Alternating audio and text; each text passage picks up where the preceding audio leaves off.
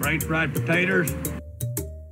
One potato, two potatoes, three potatoes more, 5 potatoes, 6 potatoes, 7 potatoes more, 1 potato, 2 potatoes, 3 potatoes more, 5 potatoes, 6 potatoes, 7 potatoes more. Potatoes. Welcome to the Potato League Podcast with your hosts, Dan and Tom. All right, we got right into it today. Thank you, TJ. Damn, that's quick, yeah. Yeah, like usually Dan and I will usually sit here for 30 to 45 minutes before we start recording. I'm super organized though. This is Ooh, I know, you got the notebooks just back saying out. to Dan, new year, new me, where I have an actual, I guess what they would call in the biz a show doc, There you go. which is my notepad that has some things on it. Yeah, We actually have an order this week. The video monster guy, Nate, he sends out a lengthy detail. Show doc. Yeah, exactly. And I'm like, sure, I'll follow along. All right. Yeah, more organized podcasts are more likely to have more organized podcasts. Yeah. So what we're going to do, we have 3 main things today. One, first of all, we'll go over. I just said to Dan, you have no agency here. I have already done the choosing for you. Picked 5 that I watched this week and 5 that he watched this week to kind of go over. And then obviously if there's other ones that you watched, because I think there was one other thing that you watched this week that what was the last thing you watched? What was The horror movie? Yeah, the horror movie last night. Because I'm always curious to hear about horror movies. And shit, I saw a horror movie And last night's was interesting. worth talking about. Yeah. And I saw one on a list last night. Shit, maybe it was the most recent Flick Connection video. Have you watched that? He just dropped it last night, I think. Had a horror movie in it that I was going to ask if you had seen. Shit, it might even be worth pausing once we get talking about stuff like that, so I can look up exactly which movie it was. So we'll do that. We'll do our best of 21. Dan has several categories. For long-time listeners, it's my usual category. Yeah. There's nothing unusual there. But. And last night, Dan texted me and asked, assuming that I would make some sort of, top Korean list, I had to make 2. I made one that is, because I talked last week about how all Korean movies are not created equal. There's kind of Bong and Park, and then there's everyone else. Yeah. Sad how that is. And that's not a slight, really, because there's some really good directors. There's guys that I watched 5 movies of this year that are great. And they're just not making the same quality and type of. It's like Paul Thomas Anderson. The Russo brothers are great. Yeah. But they're not Paul Thomas Anderson. There's nothing wrong with that. Yeah. They're not making the same movies. So Bong and Park are on their own, and then there's kind of everyone else. So I made a top 10 list of just those 2, because between them they probably have 15 or so features, maybe. How many does Park have? 8, 9. Roughly. Yeah. So it's pretty easy to make a top. I basically just ranked their movies as I have seen them. That might be worth pausing to check out too. But so we'll go through that, Dan's list, and then I have made goals for next year. They are easily reachable because you never want to set your goals too high. Yeah. But you also, I have a lot of wiggle room in mind. Where I could certainly go way over these numbers if I so choose. You want to start with the ones we watched this week? Yeah, sure. You want me to throw one at you that we both saw? Is The Alpinist. I talked about it when I watched it maybe 2 weeks ago or 3 weeks ago. Mm-hmm. Actually, that might have been the lost episode. Yeah, could have been. That I talked about The Alpinist. So this will be all new for anyone listening. The Alpinist was I've said it now like 3 times in the last minute. It feels weird. It was a Netflix original, right? Yes. And last 2021. We had both watched the mountain climbing movies a couple of years ago, Free Solo, which is terrific. I mean, that's really, really good. So that's definitely, it's still, I'm sure it still holds up. I believe the Disney Plus, it's on Disney Plus, nice. and it's in 4K on Disney Plus, and it's also one of the, I kind of want to see that in 4K. yeah, it's also one of the, what do they call it? Enhanced by IMAX. I don't know what that means at home. But it's one, like Endgame Stack is 6 TVs together. And, I have no idea what that even means for a home viewer, but it's on on Disney Plus. There are certain ones that are Endgame, obviously, and stuff like that. I again don't even know what that means for a home viewer. But if you have the capability, I don't know. Maybe it just means that there's no aspect bars. It's taking up the entire screen, and you're still seeing it all. I don't fucking know. I don't understand how that shit works. I've kind of been into that this morning, though, because my, I don't call it a birthday present. My birthday purchase this year, I think, is going to be a 4K monitor down here. Because now that the PS5's upstairs, Dad is going to steal the PS4 Pro so that I can watch stuff in 4K down here. So I have been kind of into that this morning. I think I have picked out the one that I'm going to get. I'm not going crazy money or anything, but... No. You can get some really good ones, though. Yeah, I mean, if you want to get... It's I have found that they just don't make 32-inch. There's very, very few, and they're expensive. 32-inch 4K TVs, because... It's not going to be optimal. Right, once you get a screen that small, the 4K kind of stops meaning anything. Yeah. Pixels don't get smaller. Right. But for where I am, like where I'm sitting, it's basically a computer monitor because I'm never moving. I'm always in the same spot when I'm watching down here. So it's kind of like watching at a desk. And of course, there are gaming advantages. Think games look better and sharper and all that stuff. So it should, like, and that makes sense with everything. Like right now, the best viewing experience in our house is actually Robin and I's bedroom because it is a smaller TV. It's a 43-inch, but because it's smaller, it's sharper. Yeah. It's a better picture than the one in the living room. I mean, obviously, it's cooler to watch it in the living room on the bigger screen. Yeah.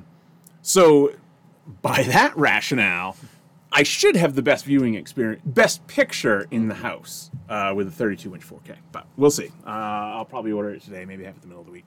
I don't care that my birthday's at the end of the month. No. Again, it's not a birthday present, Dan. It's a birthday purchase. Plus, there's shipping times. Right. It's not going to be here till like the middle of next week as I look at my December 2021 calendar. It'll be there then. So The Alpinist. Yeah. How am I doing staying on track? Long way of getting there, but we got there. It's like you took a circuitous route to the precipice. That's right. I'm going to pause while people look those words up. So Free Solo was about just that. Alex Honnold is probably the most famous climber in the world. If you've heard of a climber, he's the one you've heard of. He is the one in Free Solo. He's not the subject of the Dawn Wall. It's actually kind of his, not really mentor, but the guy that was really good doing it before him, Tommy something or other. And that's about, free soloing is just that. You climb, you rock climb, you climb up the face of a mountain with nothing. No ropes. No ropes, no hooks, nothing. So there's nothing pulling your gear up. There's no safety whatsoever. If you make one mistake, you're dead. I mean, which freaked me the fuck out at the beginning of The Alpinist. When that one guy falls. Yeah. And you don't realize he's wearing a chute because it's like really small. Yeah. And I'm like, holy fuck, what are we watching? Did you give me a snuff climbing film? Yes, because Dan gets all his rock climbing movie recommendations from me. Yes. I don't know if you guys know this. Oh, except for the one that I saw as a preview in front of Licorice Pizza. Was it the... La something or other. Oh, yeah. La Frenchy French. There is another one on Netflix called 14 Peaks that I think I'm going to check out, too. Oh, this one actually opens at Railroad Square Cinema next weekend. Really? Yeah. Nice. Yeah. So those are just about... basically climbing up the face of a mountain with the hands and feet. Yeah. The Alpinist takes it to an insane level. Oh, which is funny because it has Alec, or whatever his name Alex is. Honnold is in, yes. Yeah. Constantly talking about this dude's insane. Yeah. And Alex Honnold's crazy. Yeah. So when he's looking at someone going, I don't know what the fuck he's even trying to do. The thing that is attractive or appealing about these movies to me, and I'm sure that's the appeal anyway, is one, they're gorgeous because I mean the locales and the views and the camera work are spectacular. And then the other half of these types of documentaries is, who the fuck are the people that do this? And it's fascinating because Alex Honnold, they're like, aren't you scared? And he's like, well, sure. Yeah. Well, doesn't that make you not want to do it? No. Okay. Yeah, he looks like the shots with him climbing. He just looks so fucking calm. Yeah, and you have to be. You have to be. How calm he is. So this guy in the Alpinist, what they do, what alpinists do, alpine climbers, is they climb ice, rock. They just go up. Snow. Yeah. They. And there's also there's ice climbing and there's like snow climbing and then there's rock climbing. He did stuff that was all three. Yeah. Like where you would go from rock. His fucking shoes on like the side of a rock wall. Yeah. The guy's name is Marc-Andre Leclerc. Was that I always just call him Mark Paul Gosselaar. But yes, I believe you are right. French dude. French-Canadian. French-Canadian. And which started is out from the western side of Canada. I did not know they had French Canadians in like BC. Oh, I guess I didn't really think of that either. Because that's like all Vancouver area. Yeah, you're used to them all being over by Montreal. Right. Yeah. So. I guess that shows our ignorance of French Canadians. Yeah. Pretty big ignorance. I didn't think they were much further west than Montreal-ish. But anyway, he is very much French Canadian. Yeah. And started very, very young, like 15, 16 years old. Like doing going off on his own. Yeah, going off on it. Obviously, people that climb start very young, but like he was, like you said, he's off doing his shit.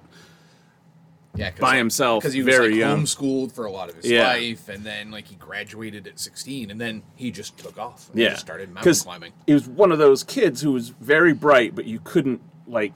And I'm sure anyone who works in a school knows these kids, the ones that he's not a bad kid, but he cannot keep it together in school because he's they are not meant for desks, right? Like he's destroying shit and lighting firecrackers and doing dumb, dangerous stunts at school and filming them and stuff. And like, he's not a bad kid and he's certainly not dumb. He's no dummy. But he's bored. But you just can't keep a kid like that in a school. There's just doesn't. Public education does the best that it can to cater to as large of the population. And I know the public school system takes a beating, but we don't have the funds to do 25 different one-on-one people. If we could, and we're a small school. If we could, we would. Yeah, but because we could just not possible. I could easily name 20 kids right now in just the middle school who would benefit from one-on-one instruction. Yep, would thrive. That is out of the board, off the board. But again, we don't have that. And we're a school of 188. It's just not possible. So he. Like you said, he homeschooled and graduated at 16 or 17, and then he was just kind of didn't really have a job, and that was the part that fascinated me because it didn't surprise me at all when they're like, "Oh, he's living in a back stairwell." Yeah, I'm like that makes sense. Yeah, he either for most of the movie he is either living in a stairway, like if you're picturing any college apartment house that you have ever walked into, and there's always that kind of inside stairway that goes up to the second floor. Yeah. He lived at the base of that. Yeah. He had a little bed area, had pictures on the wall and shit, and people would. Because I've had apartments like that, where it's like I had a back stairwell that no one ever used. Where usually you just stored your bottles and garbage. Sure. Type of thing. And in this example, Marc-Andre Leclerc. In this place, a climber. Yeah. And he was perfectly happy with that. And then for most of the movie, though, he lives in a tent in the woods with his girlfriend. Yeah. And they're happy as hell to be doing it. Yeah. It seemed, it never really talked about it, but it seemed, because the question, the pragmatic 45-year-old is like, how is this guy getting by? How does he eat? Later on, he is sponsored. All these guys are sponsored, and basically the sponsorship is just wear our stuff when you do these crazy shit you do. Use our phones to. Yeah. So Even though he wasn't terribly good with phones. I'm sure. Yeah, I'm sure that especially early on, the sponsorship was not huge, but it was probably enough to live. Yeah, and You I mean, know, and he like seems very meagerly. And yeah, he seems like the type of guy you meet that follows around fucking like fish. Yeah, right. You know, where he's living on fucking peanut butter and jelly sandwiches and. I mean, And really, the only things that he needs to be like, I bet his biggest expenses would be his, because I mean, he had really nice gear. Like Yeah. his stuff was top of the line stuff, but it was all free Yeah. because it was all given to him, I'm sure, obviously. And the movie is really more about him and what an odd character he is, and like kind of one of a kind person. Yeah, because I specifically loved the time when we talked about it before, where like he just disappeared Yeah, for 6 months, and the people were like, "Where the fuck were you? We were supposed to film you," and he's just like, "Wouldn't be the same if you were there."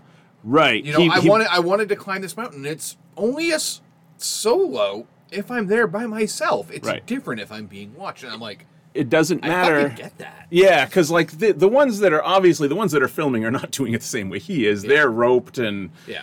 taking every precaution, and they helicopter where they can, and they're obviously getting a ton of it's drone footage to areas where you can't even safely rope climb. Yeah. 'Cause, yeah, and like part of it is like where if a helicopter was there, you're probably going to cause an avalanche. Yeah, Type of right. situation. That's another thing. You can only get so close in a helicopter, and you know, pre-positioned cameras. But some of the places he was going, no one had been, so like you couldn't even do that. I know that was another part too that was just fucking crazy. Where he's like, you know, where with you know, so the solo guy, he would plan his fucking route. What did they call that? Did they just call it on-site climbing? Is that what they called it in the movie? He would take his time. He'd chalk mark stuff. I'm like, Yeah. okay, I got to go here. And this guy's just like, I have no idea how I'm going to climb this mountain until I show up, and then I just start. Right.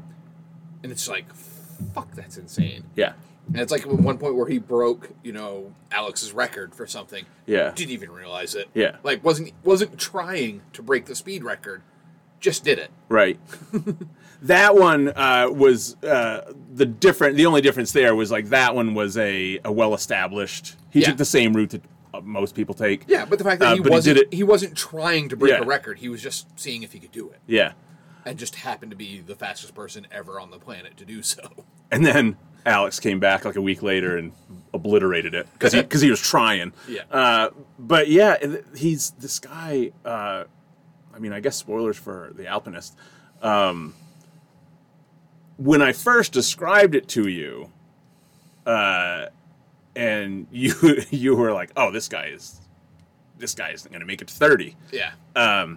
Spoilers: he does not. No. And let me tell you, Andrea's pissed at me about this. Really? Because she gets incredibly anxious watching these films. Like, and you assured her that everything would be fine? Oh, no. No, I don't do that. Oh, okay. That's silliness. But, like, she gets anxious just watching them. Yeah. So when I told her about this one, she's like, I'm not going to watch that. I'm like, Yeah. okay, fine. So I just started watching it in the living room. So, of course, she came in, sat down, started watching about a half an hour before that happened, and then she just looked at me, she's like, you motherfucker. Yeah. Like, he's dead. I'm Yeah. like, I didn't know. I swear I didn't know. Yeah. Robin watched it much the same way. She joined in pretty quickly, but yeah. He goes, and the shitty thing is it's not even a solo thing. He's off there with a buddy, and they were roping. They were being safe, and they got caught in an avalanche, and they were on their way down. Yeah, and the part that's crazy is like you only saw like what looked like maybe a foot of the rope. Yeah. That you could see. Right. That was it. Yeah. And they're like, no, he's dead. Yeah. And there's no way to get to him. Yeah, because there was also a storm, so they couldn't even go out for like 5 days to try to find him. Right. And I love that, like, oh, well, she was on a boat in Madagascar. I'm like, of course she was. Yeah. His girlfriend. His girlfriend was off on her own because she climbs too. Yep. And does her own little adventure things. But yeah, she didn't accompany him on this. And it's like heartbreaking at the end because she it ends with her. I don't remember if it's the last scene, but her climbing in Alaska, not far away from where he died, and like she just looks over across this fucking huge, gorgeous view, and she points to the peak. And she's like, "You're right over there," which is like freaked me out because it's so weird that he's finds just like one of his ropes that she's like, I'm pretty sure this was a rope he was using. And it's like, oh man, you're killing me here. Like it's so weird to me that he's just like he's there, and he's there forever, and he's this is a little morbid, but he's perfectly preserved because he's just frozen. Yeah. Which weirds me out. Come on, global warming. He's going to find that guy. He's going to be like Encino Man or something. He's going to come back out and come back down the... Yeah. So we've been 20 minutes and only talked about one movie. We're not doing very well.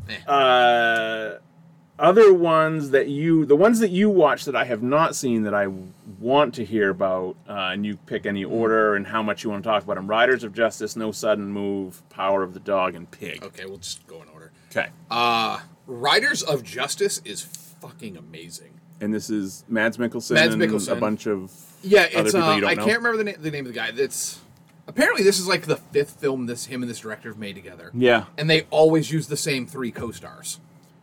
Like they've been making movies together for like 20 years. None of which rang a bell. But a couple of them are available for viewing. I'm going to watch more of these. What you think, because the story is very unique. Mads Mikkelsen plays like a military personnel guy who is supposed to come home on a certain day but can't make it. So his wife has to take his daughter to school. The family car won't start, and the daughter's bike has been stolen. So they have to take the train, and they're on the train with a guy who was about to testify in a mob trial type thing. Like biker gang, the Riders of Justice. He was one of the presidents of the Riders of Justice, biker gang. And an accident happens, and the train has an accident, and you learn that it hit something that is unusual, but not super unusual.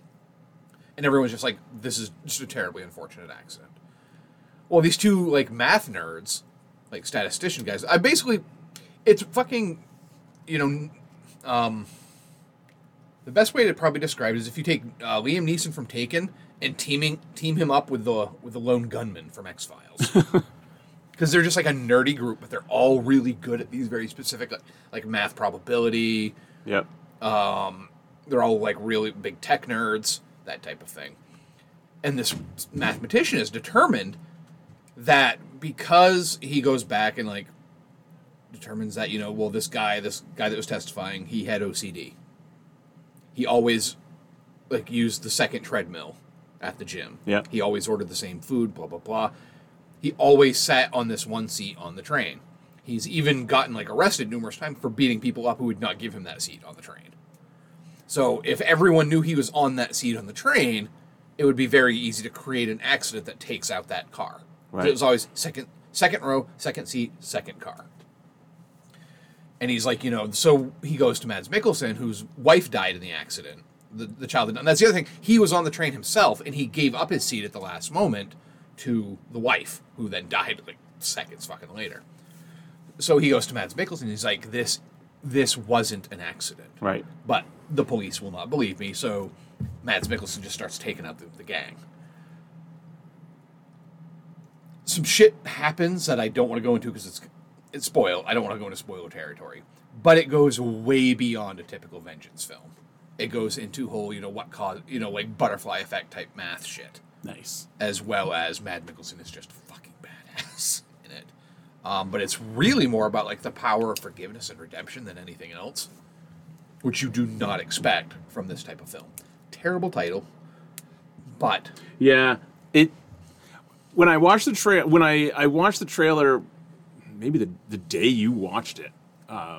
Did you watch it? Yes, was it yesterday? Did you watch it or 2 days ago? I guess it doesn't matter. I can't remember. Whenever it was, one of the two. Time is meaningless now. I had watched the trailer, and then like almost immediately I saw you had watched it, and I thought the same thing that like because they do mention in the trailer what Riders of Justice is. Yeah.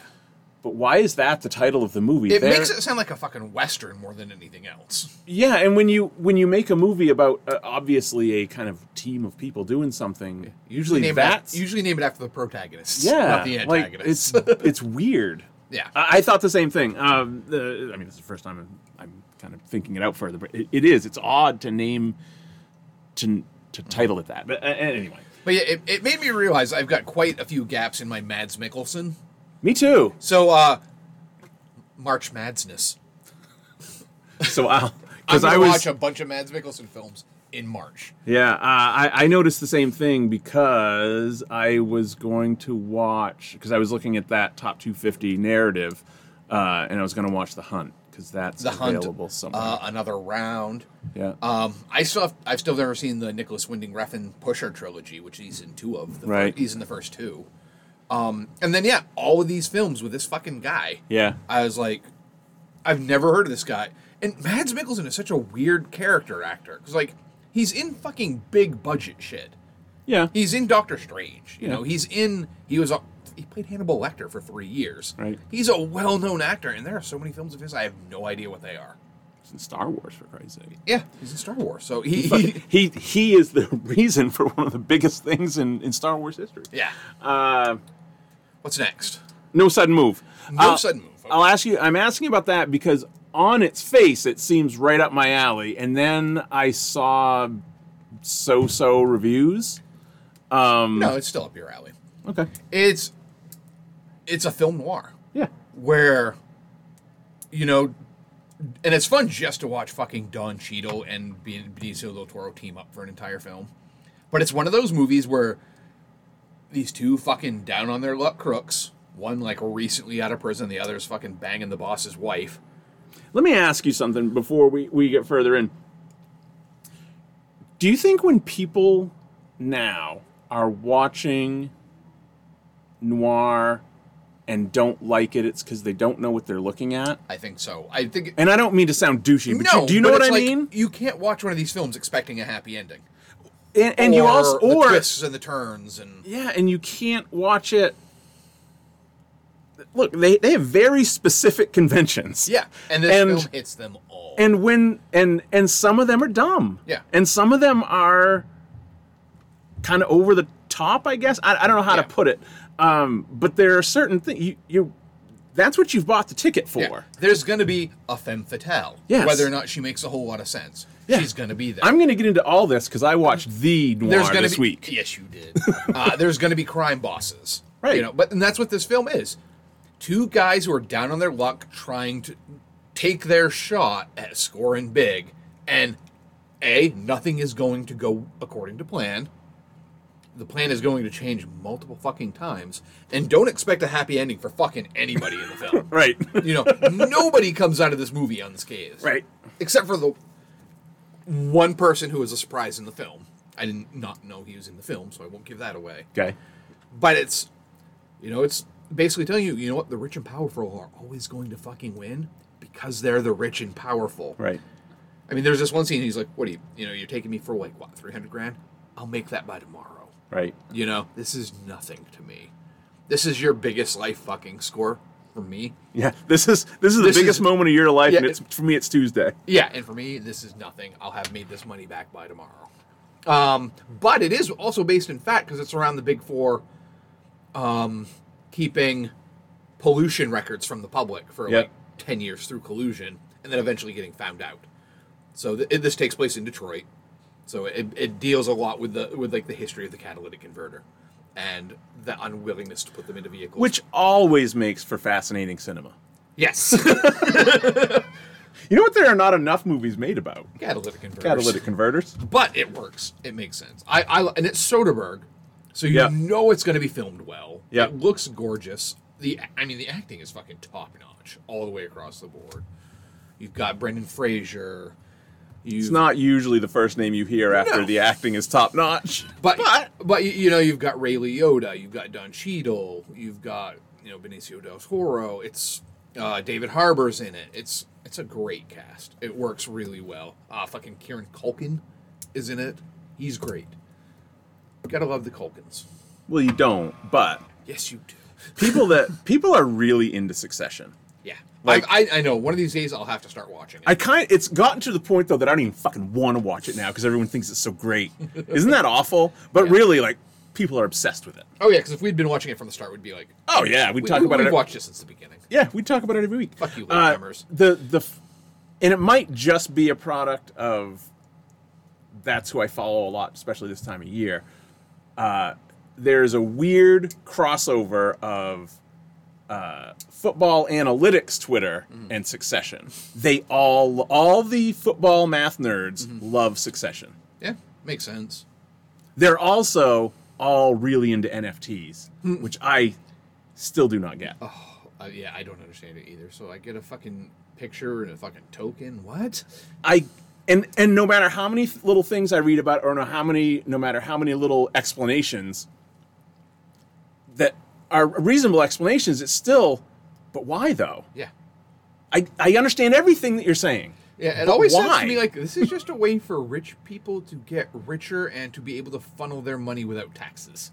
Yeah, kind of. That's all this seems like to me. It's just another way for the rich to avoid paying taxes. Like, yeah, it looks like a fucking character from an indie game on Yeah. PS3. Like, okay, cool. I mean, Yeah. that's great. I don't know why it's worth $1,000. I mean, because someone artificially says it yeah, is. because somebody says it is. Yeah, it's so bizarre. I read some woman on Twitter. Yep, that's I a can't great remember who it was. cartoon She's ape like- you've got there. She's like, if you ever want to piss off a guy, just tell him that NFTs are essential. Oh, just go, oh, like Beanie Babies. And then they will rant for 20 minutes and then just go, like Beanie Babies. But at least Beanie Babies, you had a fucking Beanie Baby in your hand. Well, yeah, because this is essentially you own a picture of the Beanie Baby. Yeah. You own the only one. Yeah. It's just bizarre to me. Okay, Yeah. next. Power of the Dog. I have put off watching this. Okay. Power of the Dog and Pig, we're going to put off talking. Okay. Because they're both in my top 10 of the year. Okay. We'll go over to mine. This is one that we've both seen, that we both watched now. I finished watching The Green Knight. I think I had started it when we talked about it before. Did we talk about that last week or on Lost episode? I'm also going to want to put off talking about this one. Okay, cool. Because this is also a top 10. No, that's film. fine. Ghostbusters Afterlife. Haven't seen it yet. I had a blast. That's what I've heard. I've heard that people are like, if you just quit being a douche about it, it's Yes. actually a very fun movie. It is. It's easy to compare. It's interesting that there's a trio of these that have all come out recently, and I'm talking about ones that are driven a lot on nostalgia, which would be No Way Home, Matrix Resurrections, and this. No Way Home is, I think, the better movie. This does closer to what The Matrix was doing, but does it well. Yeah.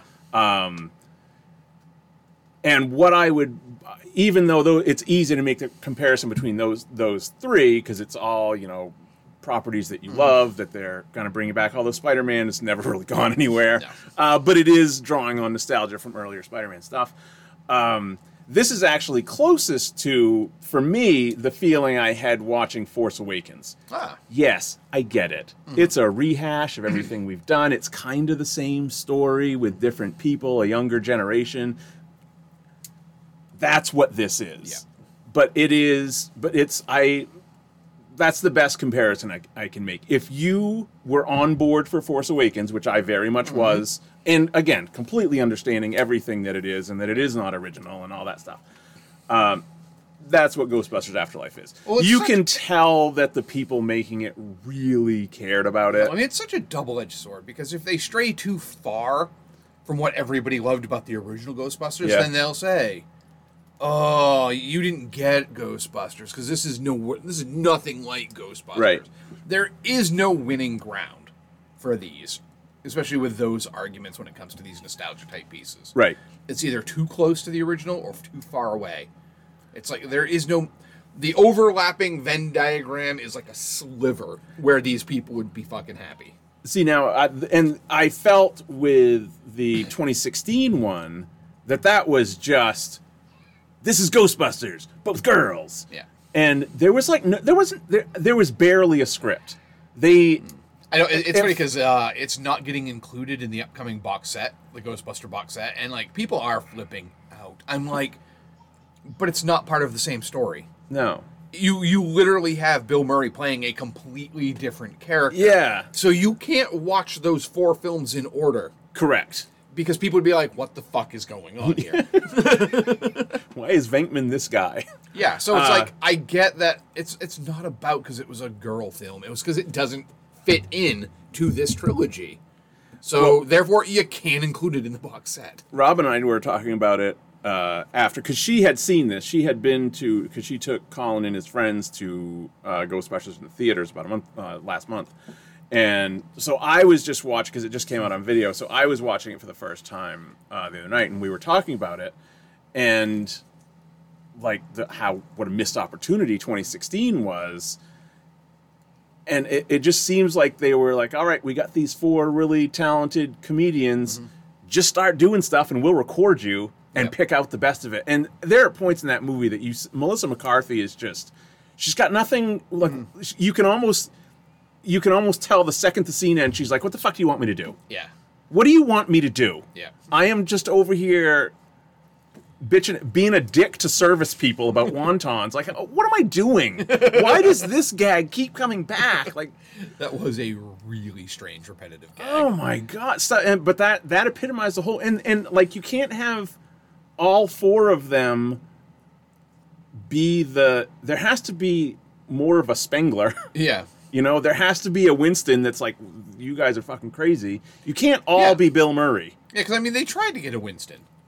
But she's one of the funniest of the fucking Yes. group. And is doing the same gags. It's that movie's rough. But I don't want to spend too much time on that one. Afterlife is you know, obviously I'll wait till you see it before it comes out go.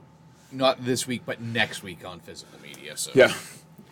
Yeah, and I think you can stream rent it right now, maybe. yeah, But it's still like $20. So I'm like, why would I stream rent it or purchase it for the same price? Yeah. If I was going to go digital, come on. but I wouldn't say, I guess I will say pleasantly surprised, because I think I was going into it thinking this will probably be fine. But I had a blast with it, and it's the type of thing that I will definitely watch again. It won't be, you know, like Appointment, we're going to watch this every year on this day type thing, but that's a definite rewatch. I'm as happy with that as I was with Free Guy, I think. Nice. And I was pleasantly surprised by Free Guy. Totally changing gears. I finally watched Double Indemnity. I love that which fucking movie. is the if you're not into this sort of thing, it's the film noir. Yeah. From 1944. Fred McMurtry and Barbara Stanwyck, who went on, they were in 4 or 5 other movies together. Yeah. And it's so weird to think of, because like so many people think of Fred McMurray from fucking Flubber. Yeah. You know, that type of shit. Like, Yeah, he did some Disney shit in the 60s. Yeah, so you think of it, and it's like, no, he was. You know, he's not what. Because what am I? I'm almost through it now. I'm watching Crime Wave, because I saw you watching Noir. I'm like, ooh, I'm gonna watch it Noir tonight, but I didn't stay up long enough. But I was watching Crime Wave with Sterling Hayden. Yeah. Which most people only recognize as like the police officer from The Godfather. Oh yeah. But it's fun watching him in this. Playing a police officer, but still. and this is an example of something you just got to be on board for. These people meet twice for less than 5 minutes each time, fall in love, and decide to commit a murder together. Yeah, why not? After spending about 10 minutes together. On top of that, I said, because this is another one Robin came in on probably 30 minutes in. I should break it down first, because it's really not. That's the other thing. These stories are always very simple. They're simple stories, but sometimes the twists. Yeah, but the twists basic just start going like, what is going? A lot of people. That was a lot of the complaints with No Good Move. No sudden move. No sudden move. Yeah, is after a while you're like, I'm not even sure what the twist is right now, because like 7 things happen in a row, and you're just like, oh, I need to think about this for a minute. But yeah, Double Indemnity is it's a simple story, but it's still. Walter is an insurance salesman who really likes lighting matches with his thumb. Yeah. You could tell, like, which I've tried once and gave myself one hell of a blister. You can tell it was like going into. He's like, he's talking to the director pre-production. He's like, look, I'm really good at this. Yeah. I want to do it at least a dozen times in this movie. Yeah. And he does. So he's an insurance salesman. He goes over to this customer's house to renew the auto policy. Customer's not there, but his wife is. And that's Barbara Stanwyck. Walt does not waste any time. He immediately starts hitting on her. I'm just picturing how this is as a salesman. If this is how he is every house he goes into. Oh, your husband's not here? Want to bang? Like, he's like, Walt kind of, I said to Robin, because I had to kind of catch her up to where we were. I said, Walt came in, guns blazing, right through the door. He's ready to go. While we're talking, I think I can bring it up pretty quickly because I had to go back. If you've seen this movie, there is a back and forth between them the first time they meet. Oh yeah, that's one of the other hallmarks of it's film insane. noir is the rat-a-tat dialogue. It's insane. So, sorry, I'm gonna bumble for a minute while I find this. So he starts I don't remember which one of them brings it up, but they start talking about how the husband should also maybe have accident insurance just in case anything were to happen to him. So Walt gets she brings it up. That's what it is. Walt gets the idea that she is maybe looking to bump her husband off. Mm-hmm. He's a look, lady, I'm not into this sort of thing. He fucking is. He is like five. Unless you really want to do it. He's over it like 5 minutes later. Shit, how would I even find this stuff? I gotta pause because I can't even think straight. Stand by. All right, we're gonna pick up right near the end of their first meeting. Now, keep in mind, these people have known each other 5 minutes. Yeah, I mean, you're only about 12 minutes into the film at this yes. point. I'm at the 11:51 mark is where this little back and forth starts. It lasts about a minute. Why don't you drop by tomorrow evening around 8:30? He'll be in then. Who? My husband. You were anxious to talk to him, weren't you? Yeah, I was, but I'm sort of getting over the idea, if you know what I mean. There's a speed limit in this state, Mr. Neff. 45 miles an hour. How fast was I going, officer? I'd say around 90. Suppose you get down off your motorcycle and give me a ticket. Suppose I let you off with a warning this time.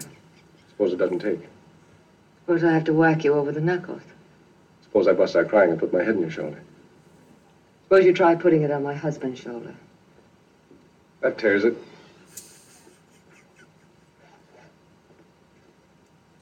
$8:30 tomorrow evening, then. That's what I suggested. You'll be here, too? I guess so. I usually am. Same chair, same perfume, same anklet? I wonder if I know what you mean. I wonder if you wonder.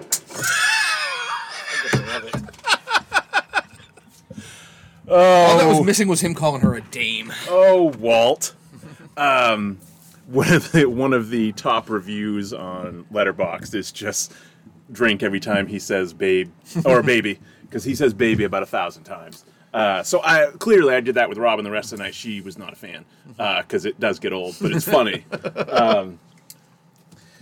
So they come up with the double indemnity is he gets they buy the insurance on the husband, and it doubles if it has a double indemnity clause where it doubles if it's an accidental death, like I don't know, falling off the back of a train, which is what befits this guy. My favorite that's my favorite scene in the movie. Another one of my favorite scenes in the movie is the air quote sex scene. The second time they meet, they share the awkward 40s kiss, and then it just cuts to they're sitting on the couch, legs crossed away from each other, obviously, and then it cuts back, and now they're on opposite ends of the couch, still both fully dressed, and he's smoking. So that means. Yeah. Something happened. Just terrific stuff. There's not really much to spoil because you have already said what is going to happen when you just described what these things are. Does not work out for anyone. Yeah. Everyone dies. Yeah. In these films, people either die, end up on the run, end up in jail. Right. Like, ending up on the run is like the best case scenario for most film noirs. And really, Is Walter does he die? Do we actually see him die, or or the cops are on the way? I think don't he might remember. die. I don't remember seeing him die. I don't know. It's been 20 years since I've seen this film. It's been like 2 days, and I don't remember. But the point is, it does not end well for any of them, because it ends up, she tries to kill him, and then he kills her. That whole thing was just really poorly executed on her part, because she had him. She could have just shot him again, but she did not. He took the gun away from her, and then she is suddenly like into him again. I don't know. It was pretty manly how he did that. It was very manly.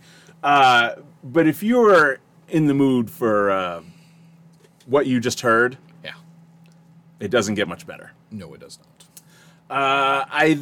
It's not a big jump to Fargo from there, really. No. I did not do that on purpose. Fargo is a modern day noir. I didn't do it on purpose. It just kind of happened that way. But Robin could only remember kind of half seeing it, probably 20 years ago. And it had probably been 20 years since I had seen it. I bought it a couple weeks ago on one of the Voodoo 4K sales. It was $5. It's 4K? Yeah. Okay. Because I still have my DVD. Oof. Because I keep waiting for a really good Blu-ray or 4K edition to come out, and I think it just came out on 4K. Yeah. Recently. It was a $5 4K, which is pretty rare. That's fucking awesome. Even for digital. So I bought it a couple weeks ago, and we watched it a couple nights ago. And I had seen it. I had funny story about this one is before I ever saw the movie. I don't even think it was out for rent. I was a DJ at WUMF when I was in college, around the year that this came out. And if you ever worked at a college radio station, you get some weird shit sent to you. Yeah.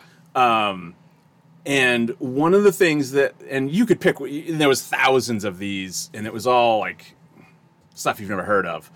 But there was also these just weird little things, and one of them was, and I don't even know what it would have been sent out for, but it was official, it had the cover art and all that stuff. It was funny quips and lines from Fargo.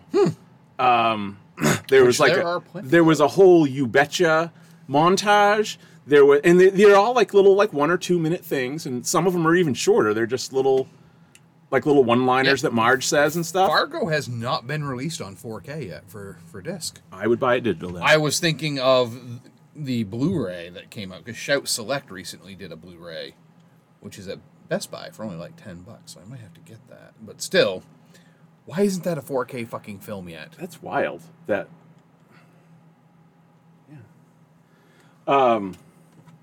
is really odd. It must be in the works. Right? I would certainly hope so. They've done it. It's fucking Fargo. If you haven't seen Fargo, stop what you're doing and see Fargo. That is, though Apple, Amazon, and fucking even YouTube and Vudu and Redbox all have it on. No, Redbox is only HD, but the other ones are all stream it for 4K. Yeah. It's the type of movie that, even though I had seen it and I was familiar with it, but it had been, 15 or 20 years since I'd seen it, I'm kind of upset that it's not something I watch all the time. That's a movie that for around when that came out, I watched it fucking endlessly. Yeah. It was like one of my VHS box tapes. Yeah. It was, I didn't have many. That was one of them, and I watched it over and over again. It's the sort of thing I'm like, why is this not part of my semi-regular rewatch type thing? Because, there's a couple dozen movies that I watch it at least every couple of years, and that has to be one of them. I still haven't even watched it since I started doing my big 90s rewatch. I don't know why. Yeah. Probably because I was waiting to upgrade it from my DVD. 5-star movie. Yeah. Awesome. Also, one of the best promotional items ever when it came out on VHS. You could buy the special edition, and it came with a snow globe. And the snow globe was the wood chipper. And half the snow was red. It was. And there was a little leg sticking out of the wood chipper and a little... Christ, I'm forgetting his name now, but not Steve Buscemi's character, because obviously he was the leg. Yeah, Peter Stormare's character was that little Peter Stormare.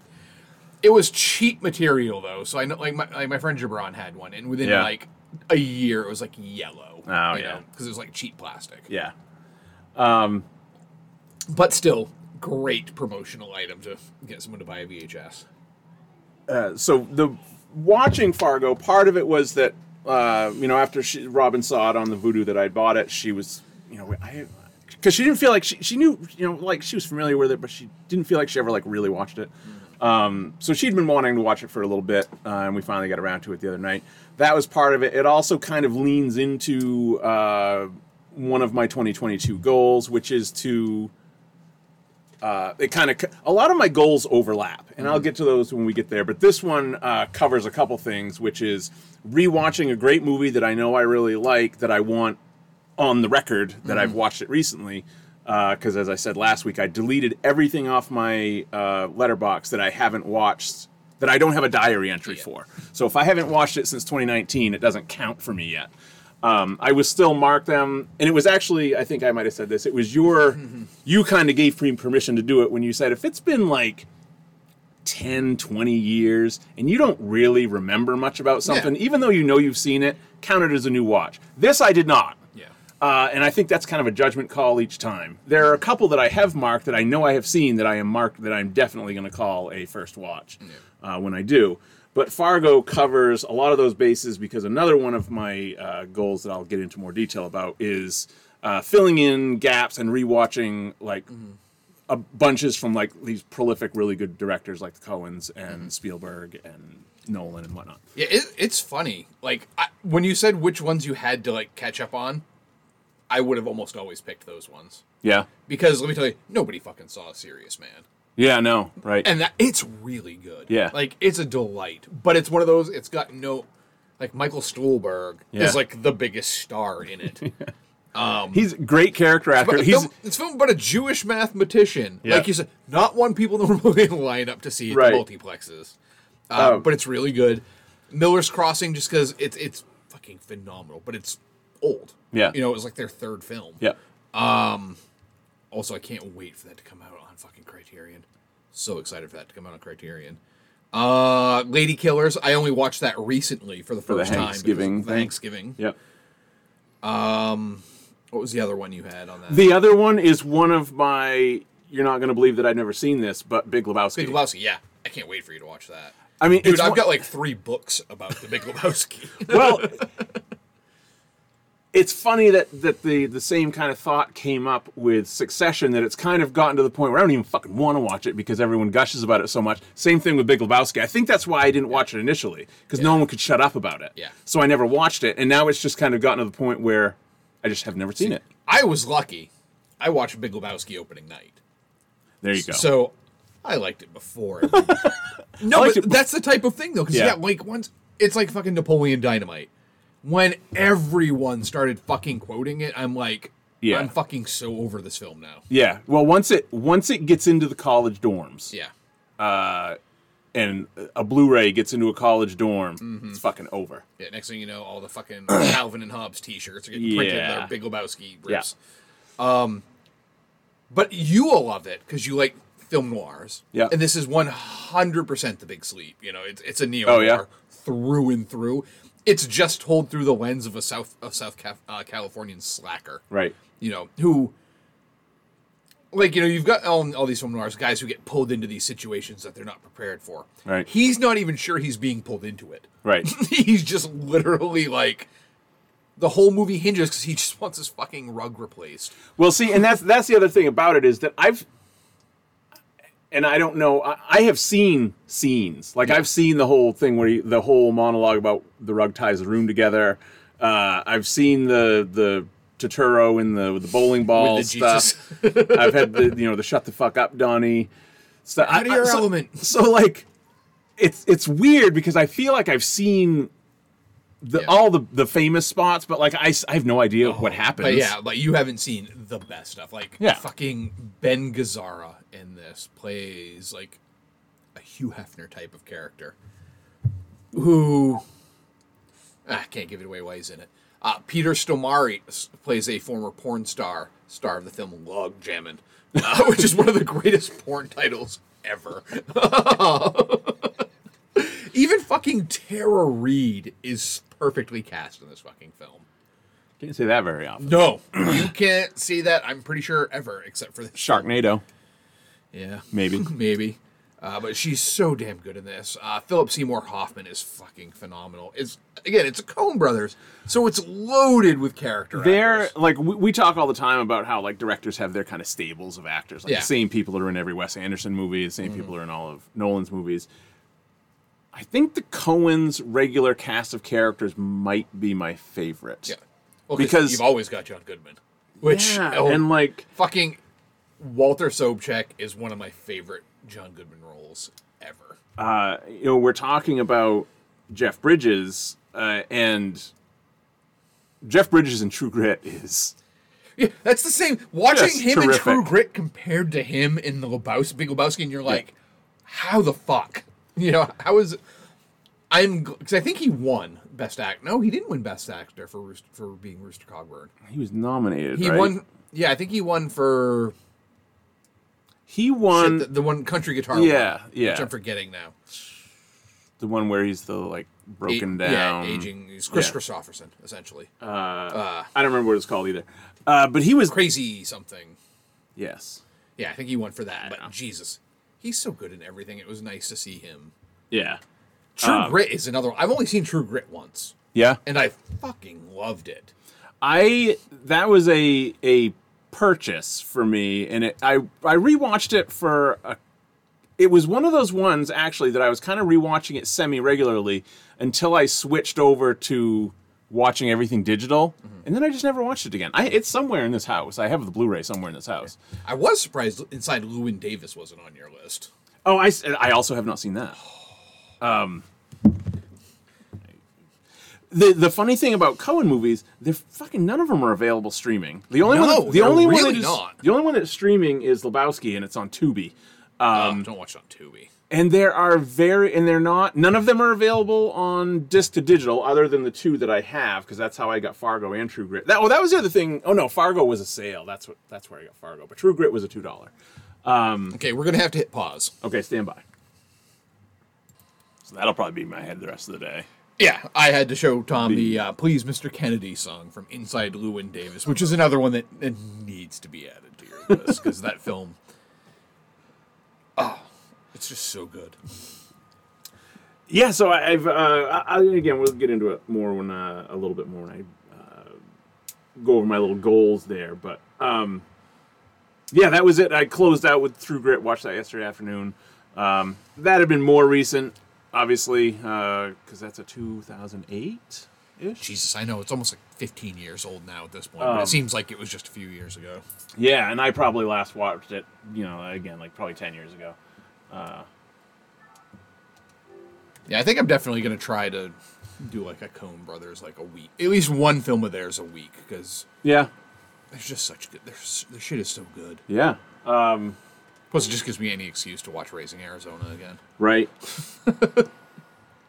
And there is one. There's a box set that has 4 movies, but 2 of them I've watched recently, so it wasn't really worth it to go get it unless you want it, because it has Fargo and Blood Simple in it, Blood Simple's now out on Criterion. which I watched last year, I think. Yeah, that one I think is on, because I signed into your Criterion account and poked around a little bit. Yeah.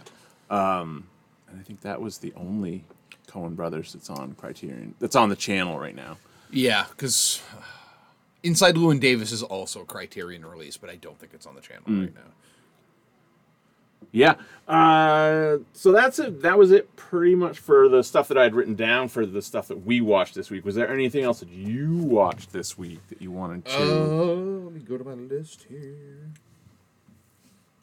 I will tell you a little bit about Seder, which is the one I watched last night, Right. a horror film. I wanted it to be better than it was, because it is a very interesting story. Like, the backstory of the film is written, directed, shot, edited by, like, one guy. As a kid, his grandmother basically said she was a medium and basically could talk to the spirit named Seder. And shit got weird. Turns out Graham was later, they found out, like, paranoid schizophrenic. But he had all these old recordings of her talking about Seder. And she would do, like, automatic writing. And had pages and pages and pages upon, like, stuff that she just wrote while in, like, a trance. Oh, wait, pause. I remember another one that before I lose it, and you can just tell me whether it sucked or not, or if it's even worth talking about.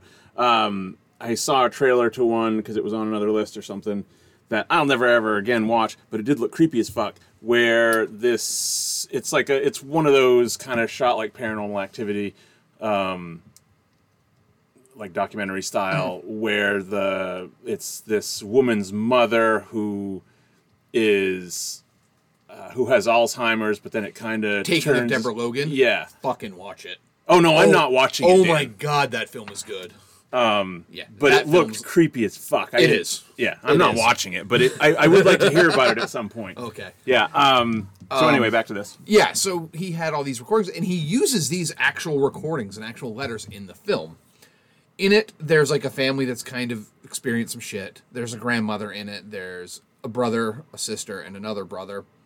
Something bad has happened to the brother. He's off living alone in this cabin in the woods. The other brother has seemingly like maybe just got out of rehab, perhaps. The film is told in a very non-linear way, to the detriment of the film. Like, you can't get yourself invested in pretty much anything because you're spending most of your time going, what the fuck is figuring out going where you are on? Yeah, that's frustrating. Which is why it's only I liked it, but that's why it was only a 3-star film for me, because for too much of the film I'm trying to make the connections. What are we doing? Maybe on a rewatch I would like it better, but at the same time I'm like, the kind of things at the end weren't good enough to make me go like, shit, now I need to go back and rewatch this. Worth watching, but not given a whole lot of second thought to. It wasn't a horror movie. The other one that I was thinking of, it's just a really weird movie. Mandibles. Oh, I don't know that one. Okay. Mandibles. I guess it's just fucking really weird. It's about these two dudes that have a human-sized fly they find in the trunk of their car and just kind of carry it around with them. The other one that I just kind of want to throw a shout out to, because this was just an incredibly cool music documentary, The Sparks Brothers by Edgar Wright. Mm-hmm. Sparks has been a band for like 50 fucking years. I remember hearing something of theirs from like the 80s. I did not realize they had been around this long. Like, to the point where, as we're watching, Andrew's like, is this a real documentary? Did it feel like a... At times, yeah, because you're like, how have they been around for this long, and I've never really heard that much about them? How is this possible? Doesn't it feel weird when that happens? Yeah. Like, how was I not aware? How did this never cross my path? Yeah. Or did it at some point? Yeah, because they never... I mean, in England, they were much bigger than they are here. Yep. So I guess in England, they had a lot more hits. Here, not so much. But again, like, they've been recording since the 60s. And it's just the two brothers. I mean, they get other people in the band, but it's always just been the two brothers. And the music is catchy. It's good. It's weird. It's like shit you might have heard on Dr. Demento, you know, which we probably did and just didn't realize it, because some of their shit is out there. I mean, well, short of Weird Al, I couldn't tell you who made any of that music. Yeah, exactly.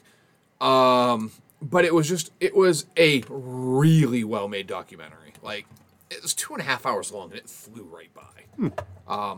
So, yeah, good job, Edgar Wright, telling me about this band I didn't know really existed. It's funny because Edgar Wright doesn't have as big a catalog as some of the other directors that are kind of on my radar this year. But that he was one of them that I was going to rip through again. I've seen most of the stuff I care to see of his, and I'll watch it again. I'm pretty sure I've seen everything of his. Yeah.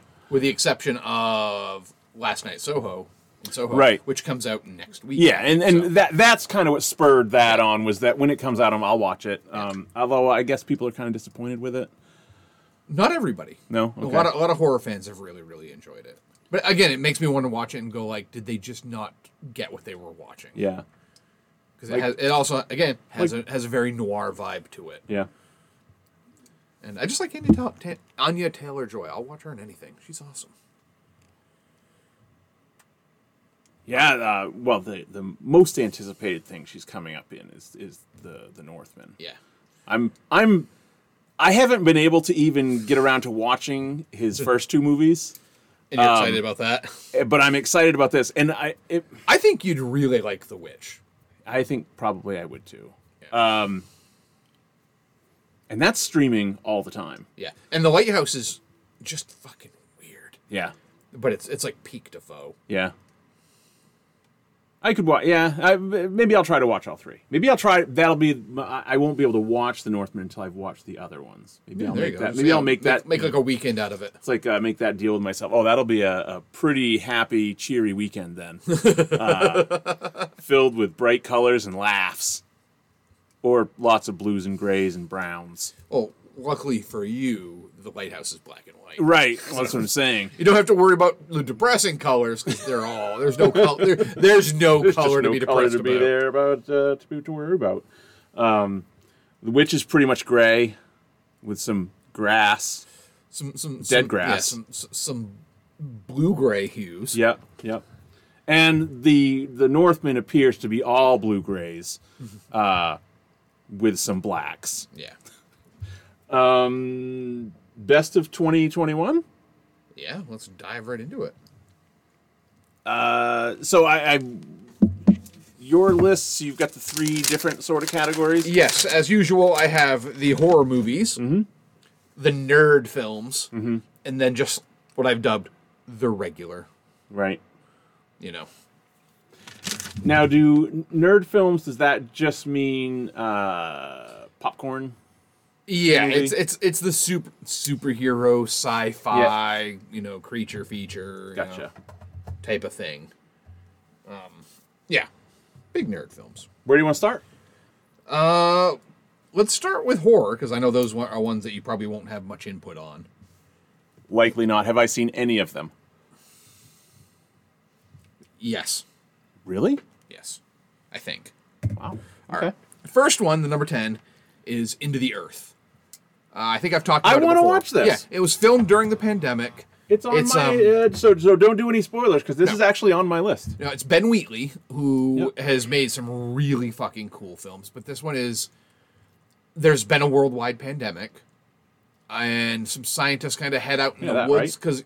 because they believe the trees are kind of communicating in a way that might help them. See, it's because I like The Happening so much. Yeah. That Yes, I mean this gives off some strong Happening vibes because it is the trees. oh, what if it's the trees? I This can't way- even do it. I this can't way- even do high pitched Mark Wahlberg. This is just much better, and feels very pandemic. Yeah. But yeah, that's my number 10. My number 9 is the one I think you might have seen, A Quiet Place 2. Oh yeah, sure. So I don't really need to get into that. Then a couple that I watched at the Chattanooga Film Festival, which have just recently come out on video. But first one is My Heart Can't Beat Unless You Tell It To, starring Patrick Fugit. Almost Famous. He's the Okay. kid. This is a vampire film, but it's a vampire film unlike anything you've ever seen.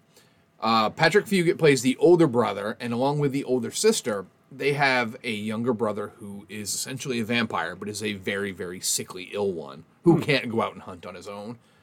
So it's his job to kind of lure people back to their house to murder so their brother can drink the blood to stay alive. Heavy on the allegory of, what it's like to care for a sick loved one, to the point where you yourself don't have a life. Your entire life is making sure they don't die. Right. And how that weighs upon you. Very, very good film. Along the very same lines, Robin informed me that the Twilight Saga is now on Netflix. I still have to finish that. I told her that you have recently watched most of them. I still have to watch Eclipse Part 2. I don't know how you've held out this long. I mean, without knowing. I know. Well, it's because I didn't have a copy of it for the longest time, and honestly, Now you don't need one. it's not like one of those I wanted to go buy. Oh, I ended up buying a copy of it, but it was like I had to make sure I had like another stack. It couldn't be the only thing. You No, were I buying could that not day. go into It Bull could- Moose and you have just to. buy It has to Eclipse. almost be a mistake and be like, oh, I don't want to walk back there. Just Yeah, it's a gift. I'll give it away. it's a gift. It's going to be a coaster. Yeah. So because Robin Well, I think when you were watching them, we were talking about Robin and I have only seen the first one. I'm not going to go any further. I have no interest to, but she said she might watch the rest of them. My next one is one called Coming Home in the Dark. I think it was Australian, so it's super cheerful. Right. But it's about these two criminals who basically hijack a family riding in a car on their way home in the dark. And you learn that... Aptly titled, then. Yes. You learn that there is a connection between the guy driving the car and one of the kidnappers. And it's fucking dark film. And it's very minimal. A lot of it is just incredibly tense dialogue. Things don't go well. The Glengarry Glen Ross of horror movies. Kinda. Yeah. Always be selling. They too use the phrase always be selling. Someone also gets a set of steak knives. Weird. Then it's on to a big budget one, the new Candyman, which I need to rewatch. So I've only seen it that one time in the theater, but it was really fucking good. But that's another one where people were like, "What is it? Is it a remake? Is it a reboot? It's not as good as the original." It's like, dude, just sit back and fucking enjoy it for what it is. It's a really good addition to the Candyman lore. It fits in. It's not a remake. It fits into the lore because it makes the point of saying, you know what, these type of stories, because he's an urban legend. Urban legends fucking change over time. They're not always going to be the same as it was 20 years ago. Something's been added by another generation in between. Isn't it funny that, because you said you need to watch it again because you only saw it in the theater. I said the exact same thing to Robin last night about Spider-Man. It's odd that movies that we watch in the theater, we need to again watch them at home to fully get it.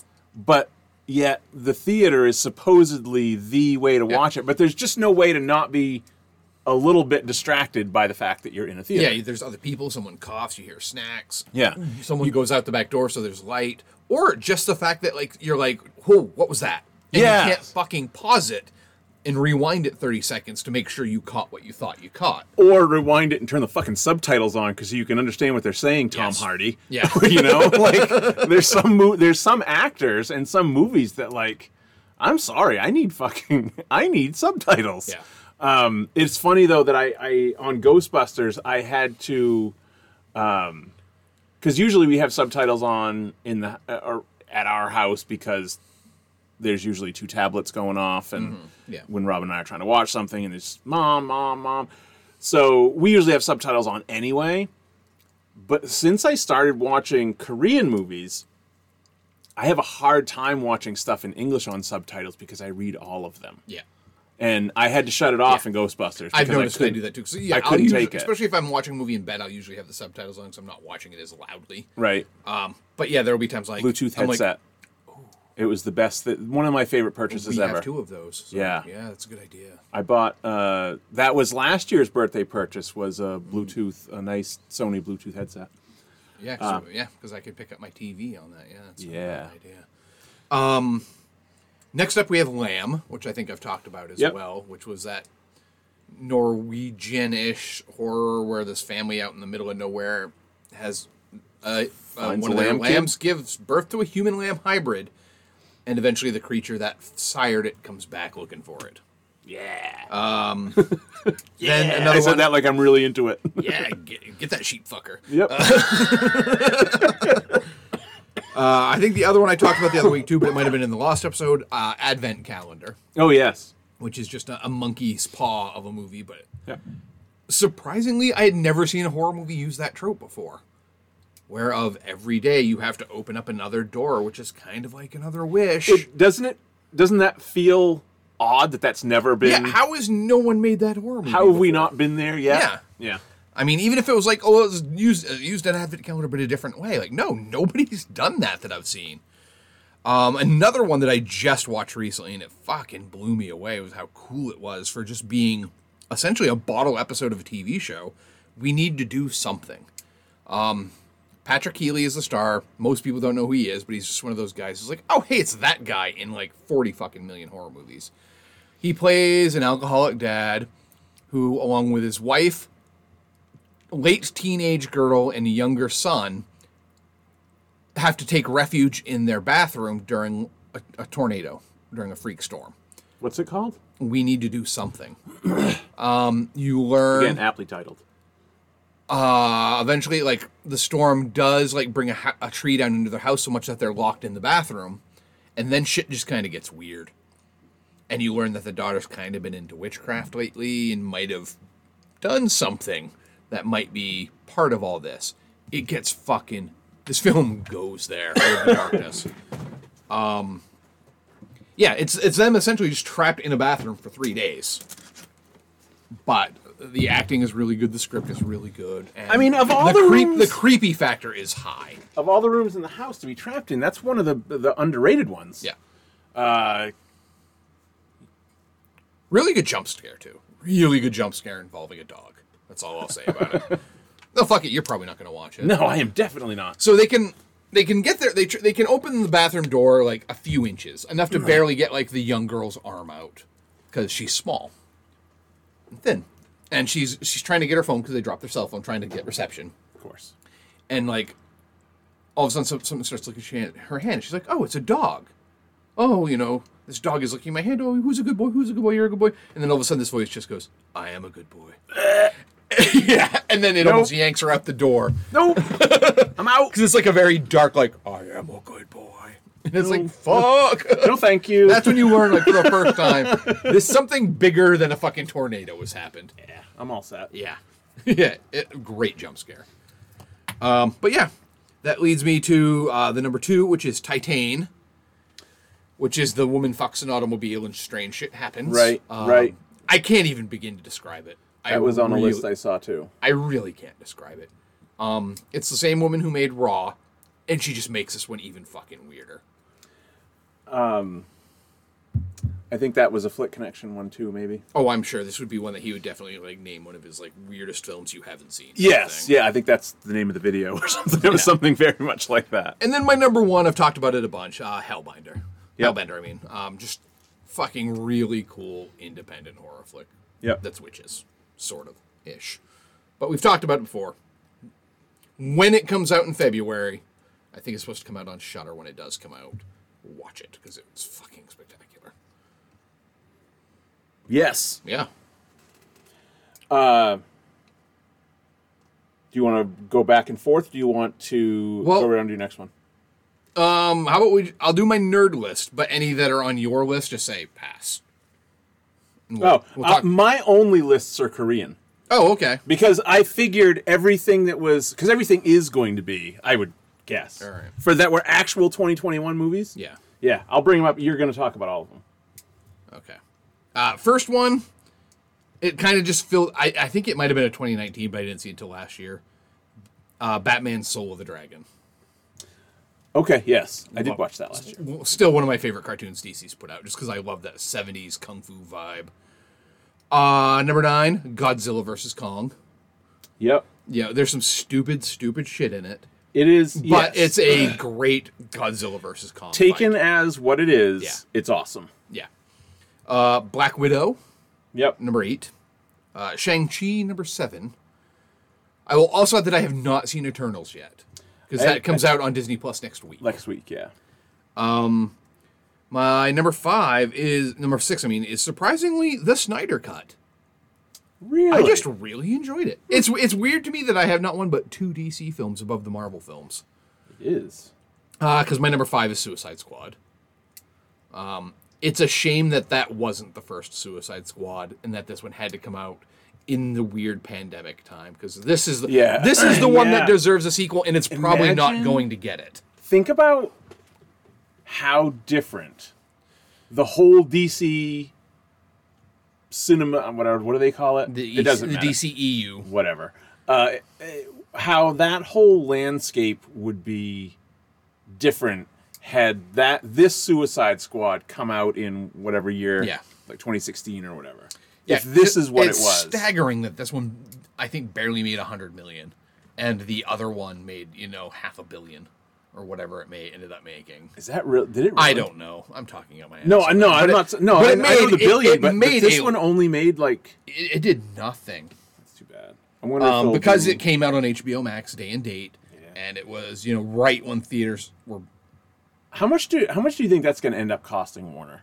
That a good amount. I'm glad they did it. Me too. But Because guess what? I watched a lot of your Man, films it I would was- have never watched in the theater. really stupid. Well, No Sudden Move was one of them. Yeah. It was just really dumb. Worldwide, it made $167 million. Worldwide. So it lost big money. Yeah. Yeah, that's. Yeah, it only made $55 million domestic. Wow. Yeah, like that's Hellboy money. Yeah. And it was so much better than. I mean, it's getting the Peacemaker TV show, which is coming out really soon. Yeah, the ads are starting to really ramp up. Yeah. Then I go into Matrix Resurrection, which we talked about last week, and I get why some people don't like it, Including me. including you. I like it. Number 3, I'm glad I just got to recently watch this. The last Daniel Craig Bond film, No Time to Die. I am now back sort of interested again. I'm surprised. Because I didn't even finish Spectre. Spectre sucked.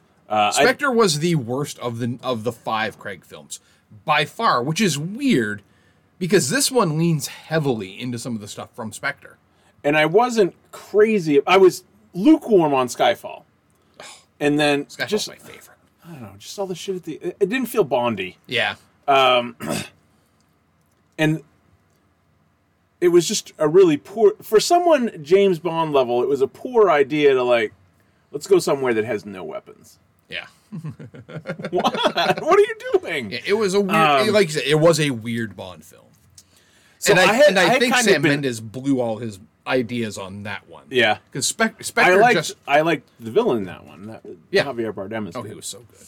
Yeah, no, for this current round of Bond, it kind of took on that Star Trek like every other one is good. Yeah. Because Quantum of Solace was fine. I didn't have nearly the problems with it a lot of people had, but it was not as good as Casino Royale. No, or Casino Royale's Skyfall. good. Yeah, the rest of Skyfall is fine with me. It's just it turns into Home Alone at the end. Yeah. Which is silly to me. Yeah, No Time to Die. Rami Malek sucks in it. Really? You're not selling me on this movie, Dan. No, I can't. I don't think I can sell anyone really on Rami Malek. He's really good in that one TV show where he plays kind of a ghosted fucking human being. Right. He's not that great in this, but the story in this one, it's a very good concluding story for Craig's Bond. It feels like a final piece of this. And it was directed by Cary Fukunawa. Yep. So it's beautifully shot. Everything looks fucking gorgeous in it. Gives Bond some real stakes, which is something that he often doesn't feel like he has. Yeah, the Rami Malek. If Rami Malek's villain had been better, this could have easily been like one of my favorite Bond films. Period. Yeah. But Malek sucks. But that's also the thing. He's not in it that much. Yeah. As the main villain, he is not in this film that much. Scheduling conflicts. Yeah. Or, just say like they saw the dailies. Yeah. And we're like, no, let's cut that roll back. Yep. And the next one is, we talked about it at length last week, Spider-Man No Way Home. Yep. God, I hope that gives us some new films, but even if it doesn't, it's just a really good film. And then lastly, my number one nerd film is Dune, which I think will be back on HBO like this month. Yes, it's very close. Because it comes out on Blu-ray this week, maybe?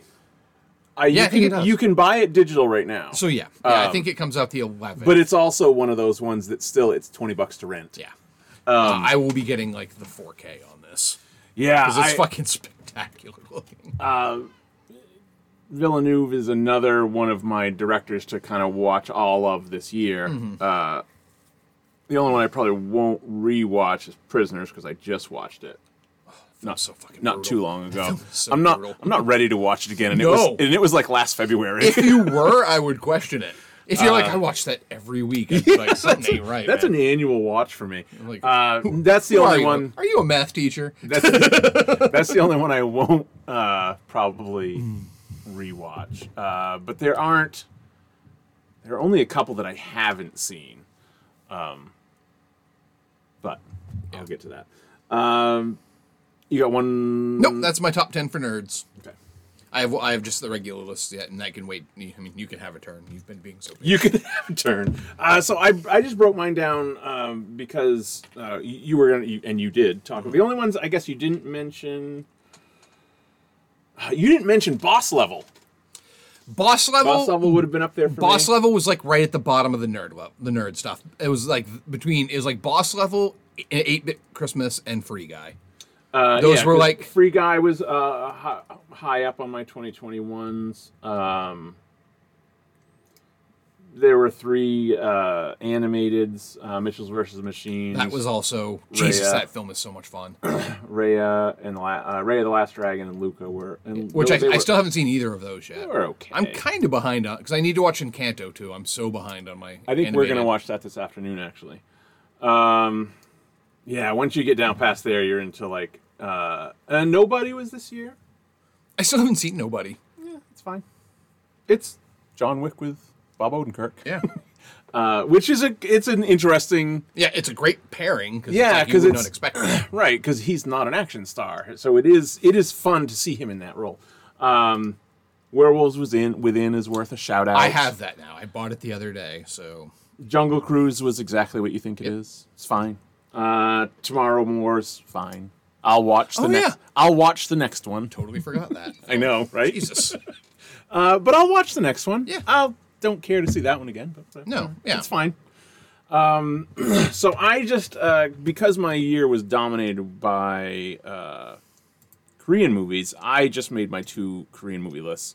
One that's just Bong and Park, and then the other one that is everyone else. My 2. Actually, I'll just start at 10. Number 10 would be Barking Dogs Never Bite. That's the first Bong movie. We talked about it last week. The thing that really struck me about this, especially watching it last, is that it is his very first movie. It's from 98, 99.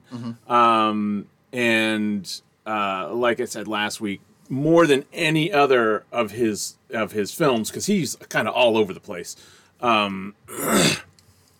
it's a direct line to Parasite from Barking Dogs. There's so many things in Barking Dogs that you can see, oh, that's the couch scene from Parasite. You really can. You can point to it and say, oh, that's that scene from Parasite, only much more polished later on.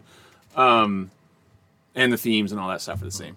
It is funny, though, that like when you read someone who doesn't watch a lot of Korean movies, like you read when you describe Bong's style, some of it is just that's what all Korean movies are. Because we've been saying all year that like you got to be ready for the very sharp shifts in tone. That's not just a Bong trait. He may heavily influence the rest of Korean cinema because he's really into really sharp tone shifts.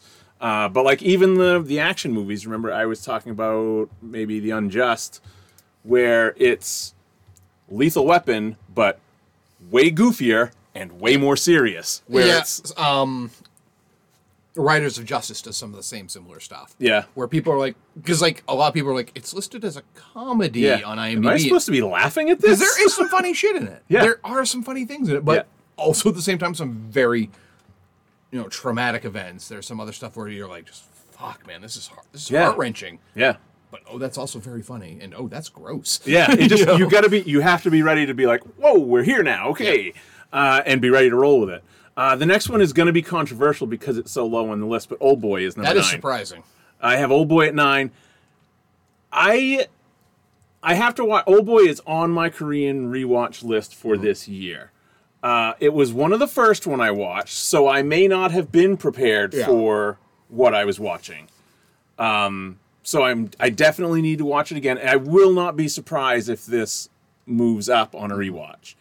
I also, and don't take this the wrong way, I didn't like it.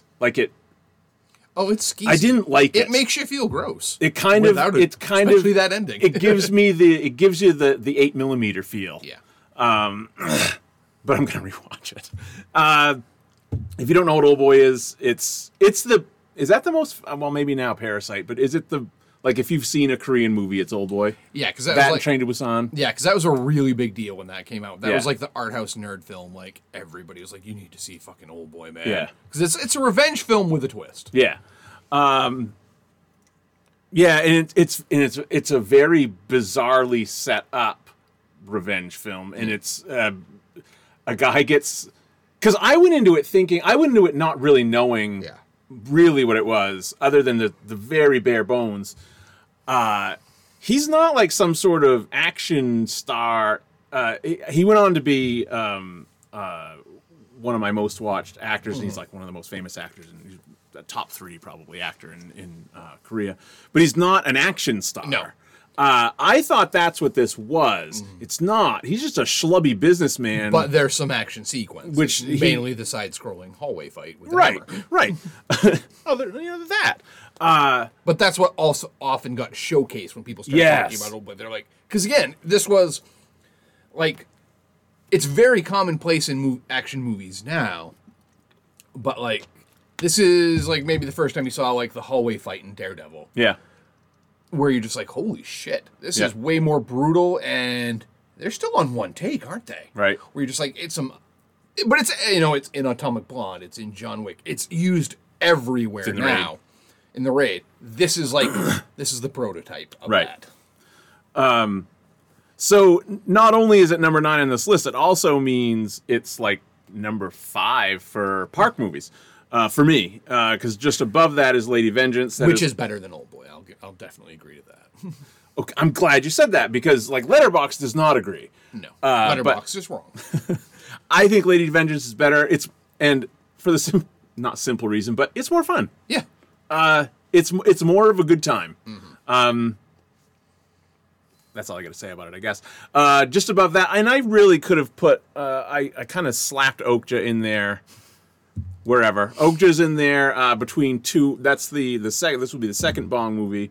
Okja's on Netflix. It's the one you kind of forget about because it's on Netflix. Yeah. And is that the most, well, other than Snowpiercer, is that the most accessible? Oh 'Cause yeah, it's because I remember got the- even when that came out, people were like talking about it maybe getting some Academy nominations.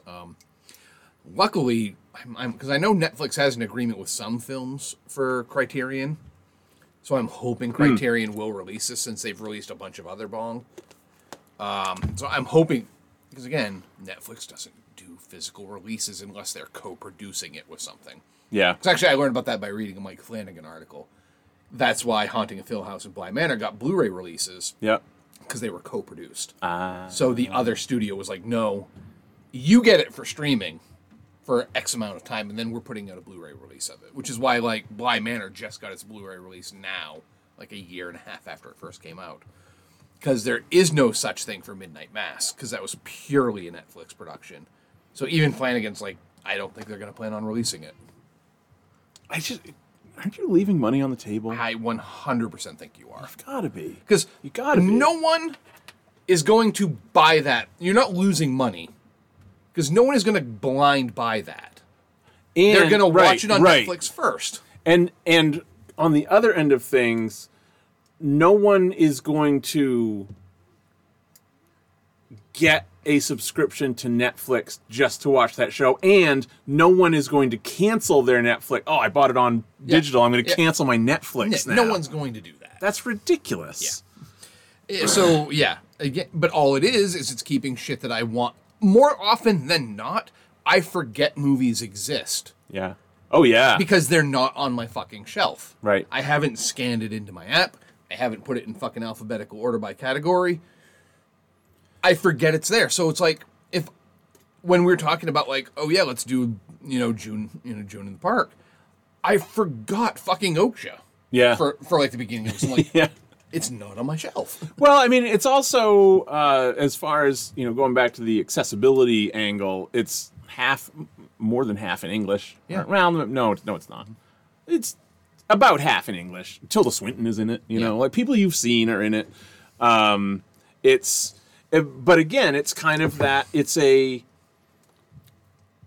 very fairy tale like, but it's a dark fairy tale. Yeah. And it's like, Yeah, humanity It's- doesn't come out good on it. Yeah, it's the stuff that you're like, oh, this is. Wait a minute, what are we doing? My God, stop that! What are we doing? Yeah. That's very much how this movie Yeah, let's feels. create this pigopotamus thing and then just put you through the emotional ringer about it. it is. It's a terrific movie, though. Plus, the other thing is most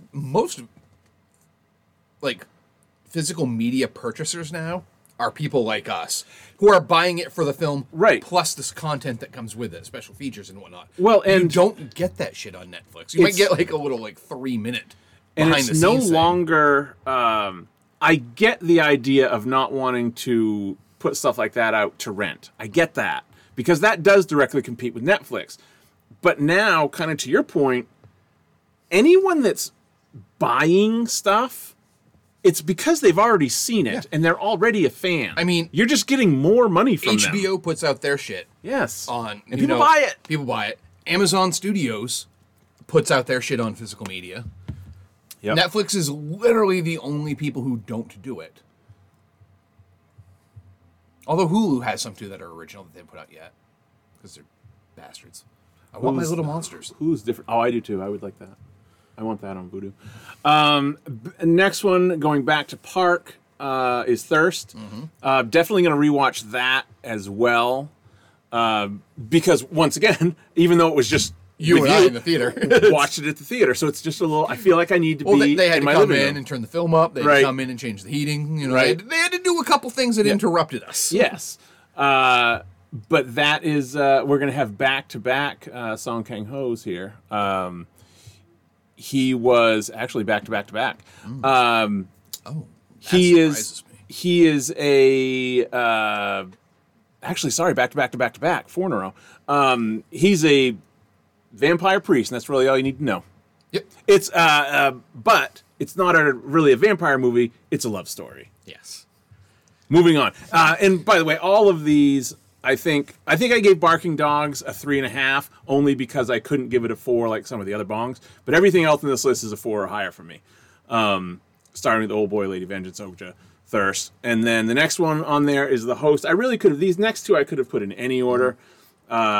These are, again, 2 Song Kang-ho movies. I think he is the number one. I've described him as the Tom Hanks of Korea. Yeah. He is the number one actor there,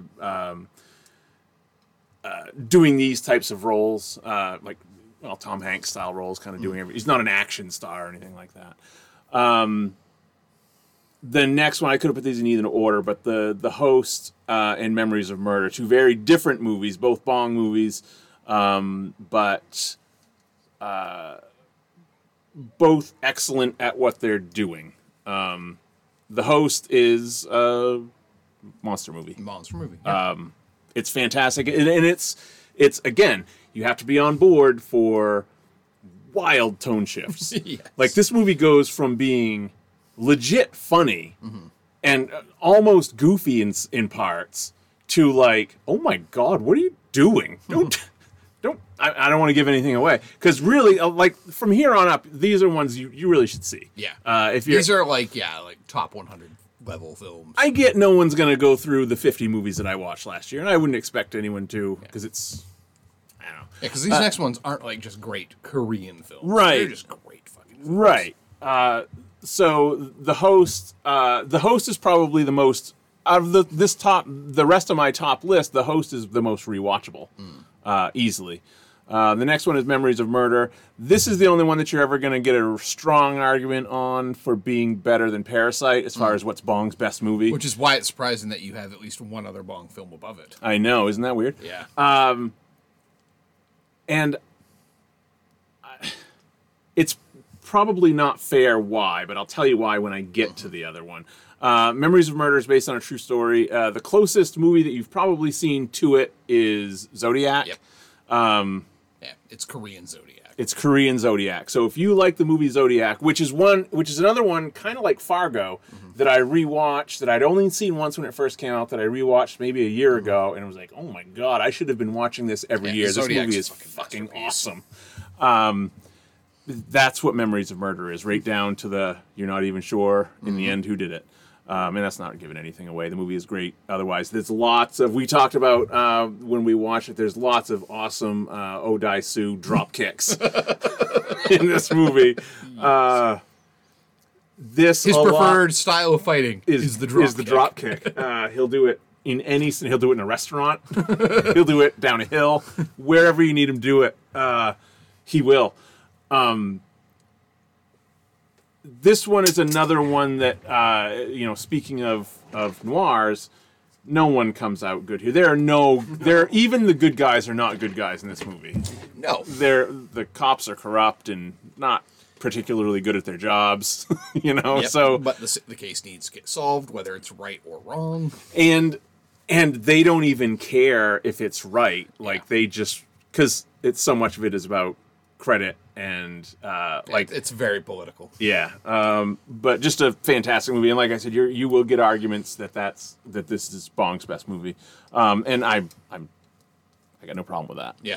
The next one I have is JSA. I really liked JSA. Yeah, it was surprisingly incredibly good. JSA is a joint security area. That's another park. This will be my next to last park movie. Again, I said it at the time, and it said one of the reviews that really struck me after watching it, and I 100% agree with, is I could have watched another hour of the middle of that movie. Oh yeah, easily. It was like, because it's going to go bad. Yeah. This is about there's an area between North and South Korea. It's the most heavily guarded patch of land in the world. It's the strip between North and South Korea, and there are certain points that are like major checkpoints, and this is one of them. And an incident, it's kind of like A Few Good Men, where an incident happens at the beginning that and then you don't really unravel, and then the movie is kind of unraveling it for you, because it's through the investigation that you find out what happens. And so it ends with shooting and someone getting killed, or at least one person getting killed that you know of. Do you know that 3 people died? I don't remember. Think so in the beginning. I think you just know someone has been killed, and like as you're watching it, you're just like, shit, this is gonna go bad, and you don't want it to happen. Yeah, like you end up liking the characters so much, because they're not, they're on opposite sides of the war. Whatever, but they're just dudes. Conflict, but they're just dudes. They don't give a shit about what the governments are fighting over. They just want to play cards and fucking listen to music and stuff and smoke, like, and you just, because you just have this feeling the whole time, and it's just, I wouldn't call it a complaint. It's just kind of a quirk of these movies that they're all 20 minutes too long. Mm-hmm. This is one that felt too short. Like, I could have watched that for another hour of just kind of the middle of that.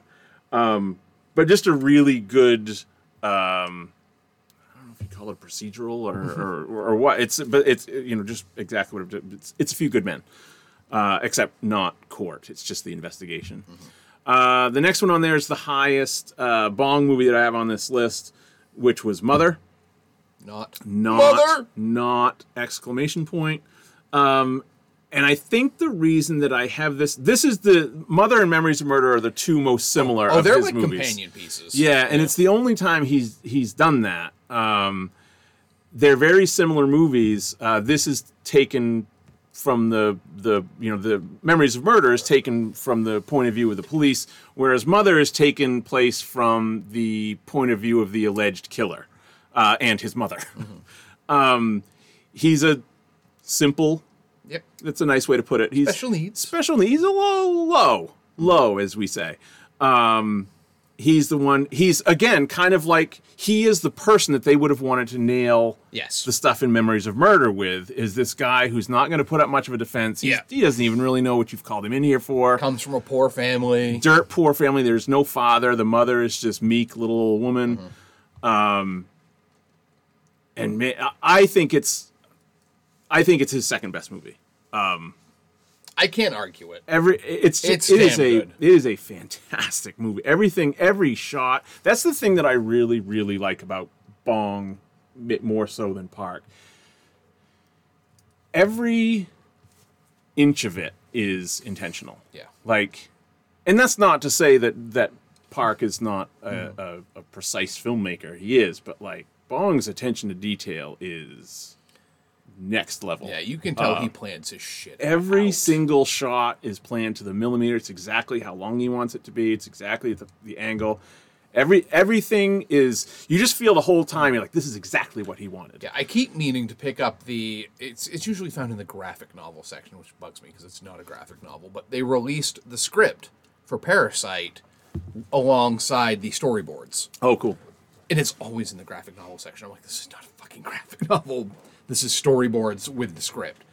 And I always mean to keep picking that up because I want to like have it out like while watching the film to see just how much his storyboards compare to what he put on the screen. Well, so I bet they're going to match up really fucking well. I will be watching it during 5-Star February.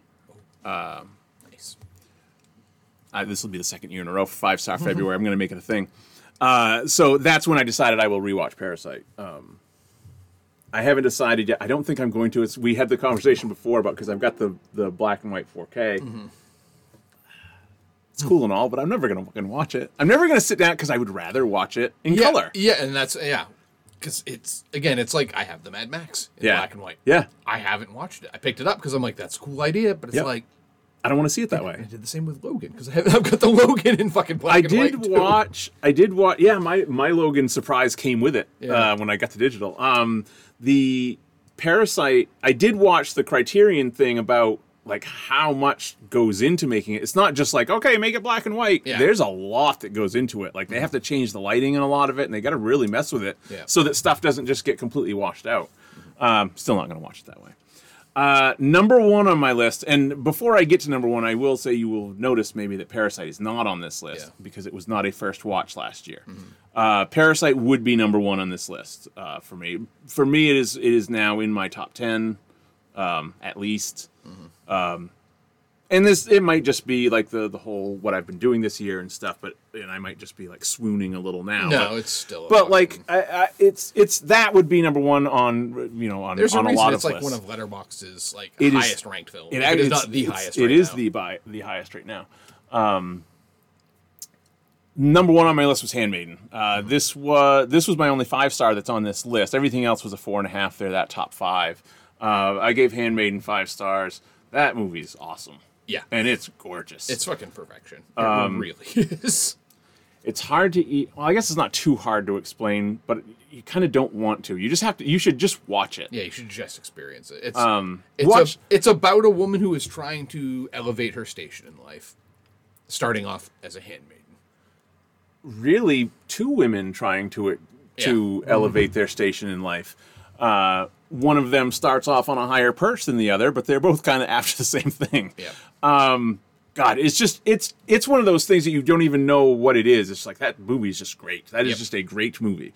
Highly recommended. It's one of the easier because everyone has Amazon Prime. Yeah. You don't have to have Yeah, some see, and fucking weird. that's an Amazon Studios film that I own That a you have a fucking copy physical of. copy of. And I wouldn't be surprised if there's eventually a Criterion. Would they do that? They could because they also put out. They've got an agreement with Criterion to put out some stuff. Yeah. Wouldn't surprise me. So I would. If you've got, and that's another thing, you don't ever have to worry about it leaving. It's always going to be on Amazon Prime. So if you've got Amazon Prime, just go watch the trailer. If the trailer that tells you really all you need to know going in, and it's better than that. Yeah. Just a great movie. But yeah, Parasite would have been number one had I watched it first time this year, and then the other one that was a rewatch from one of those two would be Snowpiercer, and that probably maybe in front of Barking Dogs. So it might have bumped Barking Dogs, but not Old Boy or Lady Vengeance or anything. So that was my Just Bong Park list. Do you want to go through your regulars before I go through, or do you want to stick with the Korean theme? Stick with the Korean theme. All right, my honorable mentions, because I couldn't... This is basically pretty much everything I gave a 4 or better. The Attorney, The Outlaws, The Good, The Bad, The Weird, I gave... Outlaws. Were all... there's a better Outlaws in this list. Or if you liked Outlaws, you will like this one better. The Good, the Bad, the Weird is the Western. Yep, which was very super much super duper fun. About 20 minutes too long. Mm-hmm. But it is something that a lot of them aren't, which is bright and colorful. Because a lot of them, well, Korea's a peninsula. There's a lot of fog there. It's not a lot. It's not sunny very often. Pretty gray. Yeah. So this one takes place. Most of it takes place in the desert in China. So it's Brown. but it's bright and there's lots of blue sky, I guess. And the colorful costume. Yeah. Yes, it's an over the top. I think it's kind of maybe this something that you watched this year that I haven't watched yet. That is kind of in the vein of this would be The Harder They Fall. Was that what it's called? Yes. It's That was a tough one to keep off my top 10 list. It's not a gritty, realistic. Also about 20 minutes too long. Oh, is it? Yeah, there you go. There's like a 20-minute subplot in the middle where you're like, just fucking get this out of there. Doesn't need this to be doesn't there. need to be in here. The Good, the Bad, the Weird is, I don't know if over the top is the way to put it. How do you put it? It's not supposed to be like... It's heightened. Yeah, it's not supposed to be like hyper realistic. They're all wearing ridiculous. They've got perfect hair. Yeah. Especially Lee Byung-yoon. Yeah. His hair is Of course he does. just immaculate. But it's fun. It's a blast. But again, it's like 20 minutes too long. Number 10 was Age of Shadows. There's a bunch of them that are kind of that are similar. On my shelf still. Yes, you have that Blu-ray, and that's the only way that movie is available. So weird. It's so weird. You can't buy it or rent it streaming. And I've never seen it streaming anywhere. It's a Japanese occupation. These next two are kind of similar in that vein. Both take place during the Japanese occupation, which was like 1910 until the end of World War II. Song Kang-ho again. Mm-hmm. The next one is part of a sort of, it's kind of a loose trilogy that this guy made. The Unjust was one of them, the one that was kind of like Lethal Weapon. Mm-hmm. He kind of makes, they're all kind of similar. He makes like action movie, like sort of like the Lethal Weapon, that sort of popcorn action type movie. And that's Assassination. This was my favorite of his that I watched this year. The other two being The Unjust and The Thieves. The Thieves was a great time. Totally worth watching. It's Ocean's 11, but once again, further on either end. Mm-hmm. It goes from like Ocean's 11 to Heat in a heartbeat. Mm-hmm. And then you're like, wait, I thought we were having fun here. Why is everyone dying? But it's great. That's on my rewatch list also. All of these ones that I'm going to name in this list are obviously on my rewatch list for the year. The next one is what you'll see on the top of a lot of best Korean action movie lists, and that's The Man from Nowhere. Mm-hmm. Terrific. This is a very... so many of them are tough, quiet, reserved, super action guy, and his only friend is a 10-year-old girl. Yeah. Which sounds weird, but like that is a very familiar trope because they're always trying to rescue something happens to the girl every time. So this is a guy who has a mysterious past, of course. Turns out he's a fucking super weapon. Just trying to live a quiet life until someone fucks with him and takes his friend. The only person that talks to him is the little girl that lives next door. And that's really all you need to know, and it's just a blast. It's kind of like John Wick, I guess. Yeah. Really good time. I Saw the Devil is the next one. Really good time. Really good time. Colin inadvertently saw the beginning of that trailer the other night because it auto plays when you're flipping through stuff on Amazon, and we were looking at trailers, and that was, it still says, hey, you might like this movie, and I was just kind of flipping down through, and of course it starts with the murder. Yeah. And the long and the short, I Saw the Devil is another one that if you've heard of a Korean movie, this is probably it in this vein. That one was like highly recommended. Yeah. That came out too. Serial killer, same guy. Choi had the guy from Old Boy. Yes, so, yeah. Choi Min-sik is the serial killer, as you said, from Old Boy, and also, I guess nothing else on that side. Okay. And he's a serial killer, and he makes the mistake of serial killing the fiancé of basically, I guess, an FBI agent. Yeah. I guess is the way he would be. He was not a local cop; he's a Fed. He's a suit, and that's the aforementioned nicely coiffed from Good, Bad, Weird Lee Byung-hun, who was also he's probably the only Korean actor that you would have seen in other stuff because he was Storm Shadow, and he was in Magnificent Seven with Chris Pratt and Denzel. Right, he was the knife guy. I don't know why I did the knife throwing motion, but I did. And it's an interesting movie because it's pretty quickly resolved who the killer is, and he's caught. Yeah. The weird stuff happens after that. Yeah. It's not. Is it spoiling it to say what it? No, I mean it's very much like the show Dexter. Yeah. Except it's way more cat and mouse once Yeah. the cat has the mouse trapped. Yeah. And then lets him go to catch him again, lets him go to catch him again, and fucks with him. Yeah, and fucks him up. Hardcore. Yeah. Like fucks him up several times, and Yeah. So he basically, instead of bringing this guy in, he tortures him for like a year. Yeah, it's not. Yeah, he doesn't like just catch him and bring him to justice. Yeah, there's none of that. He's almost. You might wonder. Like, there's some similarities between the killer and the cop. Oh yes, yeah. That's why I think that's kind of the whole point of Yeah. the movie is that like how are these guys different at this point? Yeah. You're still rooting for Yeah. the fucking up and the torturing. It's an excellent movie. The next one is another one that I cannot wait to rewatch for several reasons. It's the one probably on this list that I think it definitely that I cannot stop thinking about is The Wailing. It's this low on my list because once again I did not like it. But the more I think about it, again, it's the one that I think about the most that I keep coming back to. It's very clearly a wonderful movie, like as far as the way it's shot, how tight the script is, and this is another one this is the longest of the ones I've watched, and it's probably not 20 minutes too long. Yeah. It probably needs to be exactly the length it is. It's like 2 hours and 40 minutes long. It packs a lot in there. Yes, there's a lot to it. It almost, maybe I shouldn't say this. It almost might have been a better limited series, like a six. It would make like a great 6 hour. Yeah, that would make a great miniseries. Because it's a slow burn, and that's kind of what the dread building is. Yeah.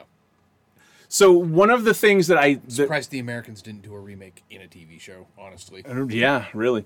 One of the things, and I think I've talked about this before. I don't know if maybe it was a lost episode. One of the things about The Wailing that I'm excited about going back to is it again was one of the first ones I watched. So I think the comfort level was not where it is now, as far as everything we've talked about that is kind of different about Korean movies. Just the culture alone. Not to mention the two leads of The Wailing. That was my first movie for both of them, and both have gone on to probably be, Song Kang-ho aside, my two favorite Korean actors. I've really enjoyed them in everything that they've been in since then, and they're going to come back a couple times on this list. The next two also kind of go together, and I watch them very close together, so they're kind of melding together in my head. The Man Standing Next and The Spy Gone North. Man Standing Next is a 2020 movie. I think both of these were South Korea's submission to the Oscars for Best Foreign. I don't think either of them, but neither of them were chosen. Yeah. But they're both like really good movies. They're both pretty available. Man Standing Next is the one that I was telling you that there is a version of it on YouTube. That's where I watched it, and it's it's been there since August. But it's not official. So I don't know how long it'll be there, but it's there now, and it's totally worth watching. Or no, that's Spy Gone North. Man Standing Next is pretty available on your, I think it's free on Vudu. I think it's probably on Tubi and stuff like that. Yeah. Both of them take place.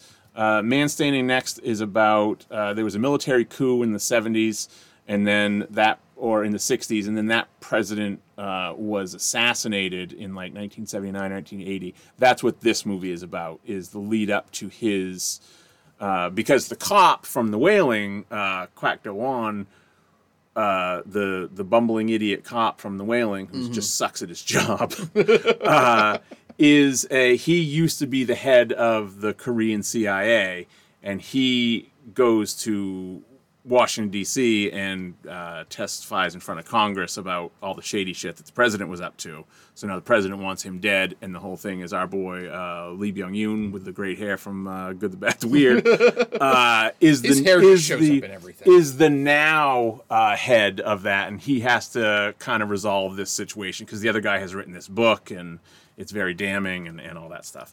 Terrific movie if you like stuff like the what did I just watch, the Tom Hanks one that I just watched, Bridge of Spies or Bridge of whatever the fuck it was called, stuff like that. This is right up your alley. Spy Gone North, I have that above it because it was these both feel very Spielbergy, I guess. These would be Spielbergy type. Yeah. Spielberg would make these were he Korean. Spy Gone North is just that. He's a South Korean who goes to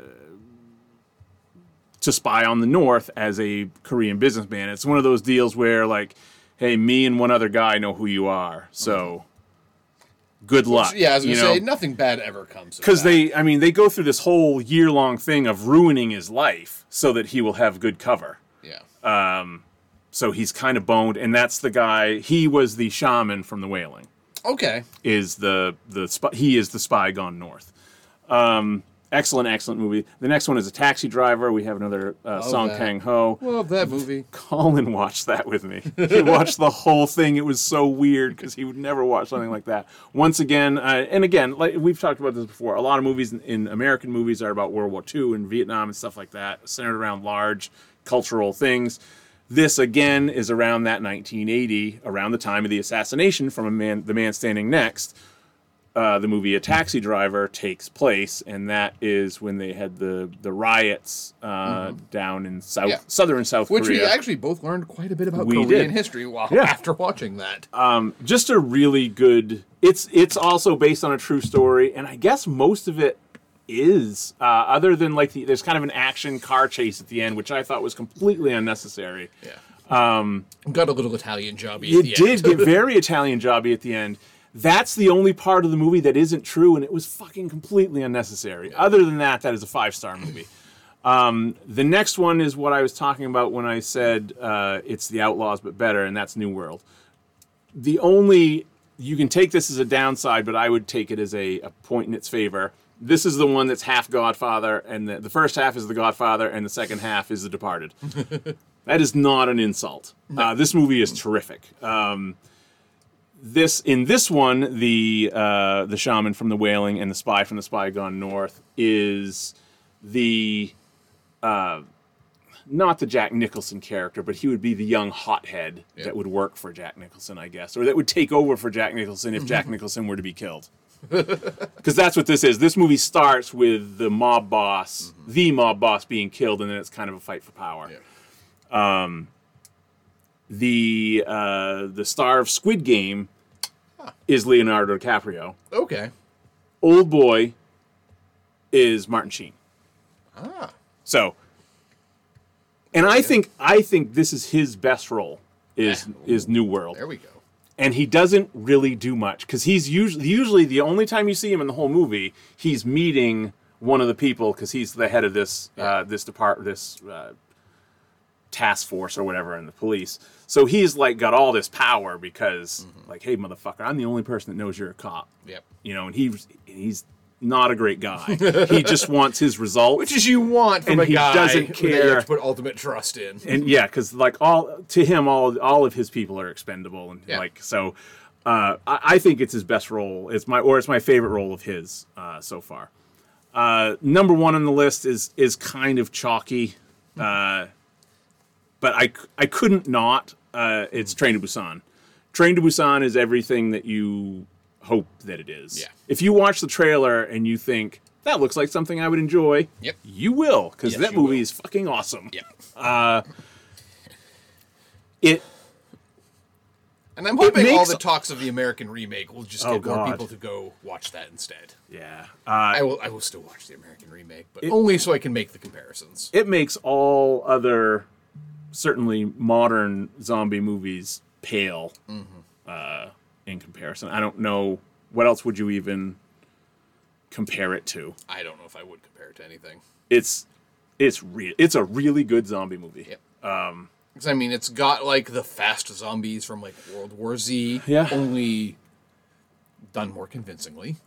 Yeah. It's got the heart more than anything. Yes. 'Cause this is the first thing I saw Don Lee in where I'm like, that guy's fucking awesome. Yes. Yeah. Yeah, because this is I'm pretty sure this was the first time I ever saw Don Lee, and he's my favorite part of the fucking film. Yep. Yeah, it's just got a lot of heart. It will emotionally wreck you. Yeah. You know, but again, the action sequences are good. There are some very scary, tense scenes in it. But not as someone who doesn't like horror movies. Yeah. There was nothing in this movie that is making like watching the Yeah. what's the movie we talked about earlier that I saw the trailer for, The Taking of. Oh, Deborah Logan. Yeah. Yeah. Nope. I just watched this like when it does the thing where she's in the kitchen, she's standing on the fucking counter. Nope. Oh, dude. Tom is out. The ending of that film would haunt you. Or when like they turn the light over on her and she's standing next to the window and she's like, "You're letting out all my heat." It's like, fuck you, Grandma. I am out. There's nothing like that in Train to Busan. It's the scares are fun, I guess. I don't know. But I mean, like the like when they're crawling through like the luggage part, Yeah. and everything's dark, and you know they've got a time limit. It's like that is some great horror, Yeah. right there. Without twisting the knife in you. That is perfect tension building right there. Yeah. So, really, and there's a lot of just looking back at it. There's a wide array of genre on here. There's definitely going to be some additions to my this year's June in the Park because I want to make that a regular thing. Yeah. Because it's an excuse to just watch Korean cinema. Yeah. And I have about 20 on my rewatch list, and I didn't get to like half of the shit I put on my list. there is on my regular haven't seen yet watch list. There's right now I think there's 71. Oh, and by then there'll be like 10 new movies. Yeah, From like there's a 2020 couple to that 2021. that are just not streaming anywhere yet that I want to watch, and there's a couple actual sequels of stuff that we did. That one of them you watched. What the hell was it? The Outlaws is another. Yeah. There's another. I don't know what they're gonna do, but I guess just carry on with the same character. I don't know. Yeah, but what situation do you put him in now? Right, exactly. That's a bizarre. Does he one to somehow make. find himself in that much shit again? Yeah, like, It's like, dude, learn your lesson. I don't believe you. It's an odd one to have a sequel, but it's got one coming. I don't know. Maybe it's just going to be, I don't know. Who knows? Maybe he's the straight man in this one. Yes, I don't know. Yeah, as far as just absolute must watches, Train to Busan. I think New World, The Wailing. I Saw the Devil. You cannot go wrong with any of the ones on this list. Your regular movie list. All right. Number 10 from my Hanksgiving watch, we've got the Wall-E version with Tom Hanks. And that's Finch. Yeah. Again, stunned at how much I liked that. I expected nothing from that film. I didn't even know it existed until like a week before it came out. But it hits on the stuff that I love from like Fallout. It's Hanks being fucking Hanks for 2 hours, and it works. You don't really see many other humans in this film. Post-apocalyptic Castaway. Yeah. Number 9. It's probably one that I love, but I don't know if I'll watch it again. That's Don't Look Up. Yeah, I won't. I really enjoyed it. I thought it was a lot of fun.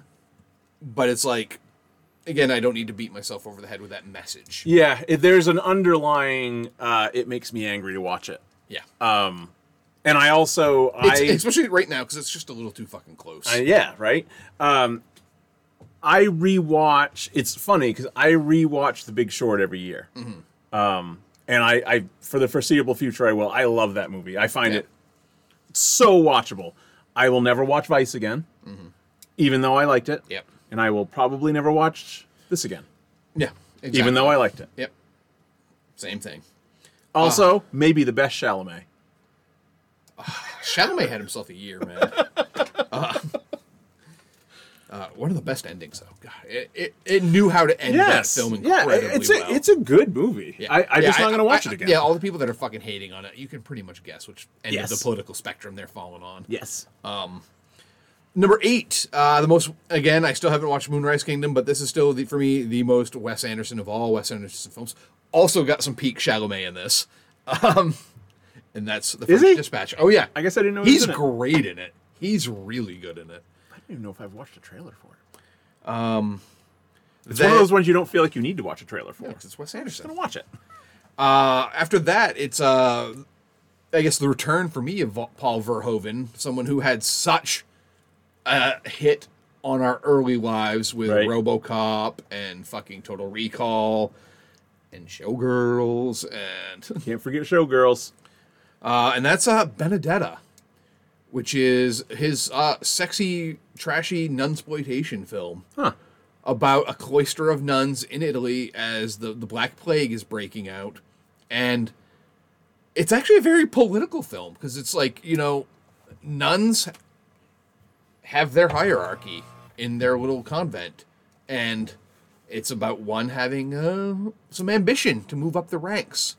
And the way she moves up the ranks aren't maybe legit. Maybe they are, maybe they aren't. It's up for you to decide how spiritual this woman actually is. Just incredibly well done. Beautiful film to look at. Yeah.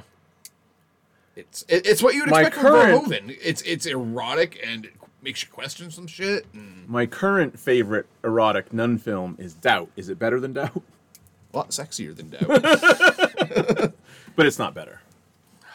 Doubt's pretty good. No, it's not better than Doubt. Doubt's pretty good. My number 6 is another one that just came out of nowhere. And if you told me of all the Lin-Manuel Miranda films that I would have liked this year, this one would be the top. That's Tick, Tick, Boom. Which is still on my list. I still have not watched it. Andrew Garfield is fucking magnificent in it. Who knew he could sing the way he can sing? He's Gonna get nominated. Oh, it'll right? get nominated. He'll get nominated.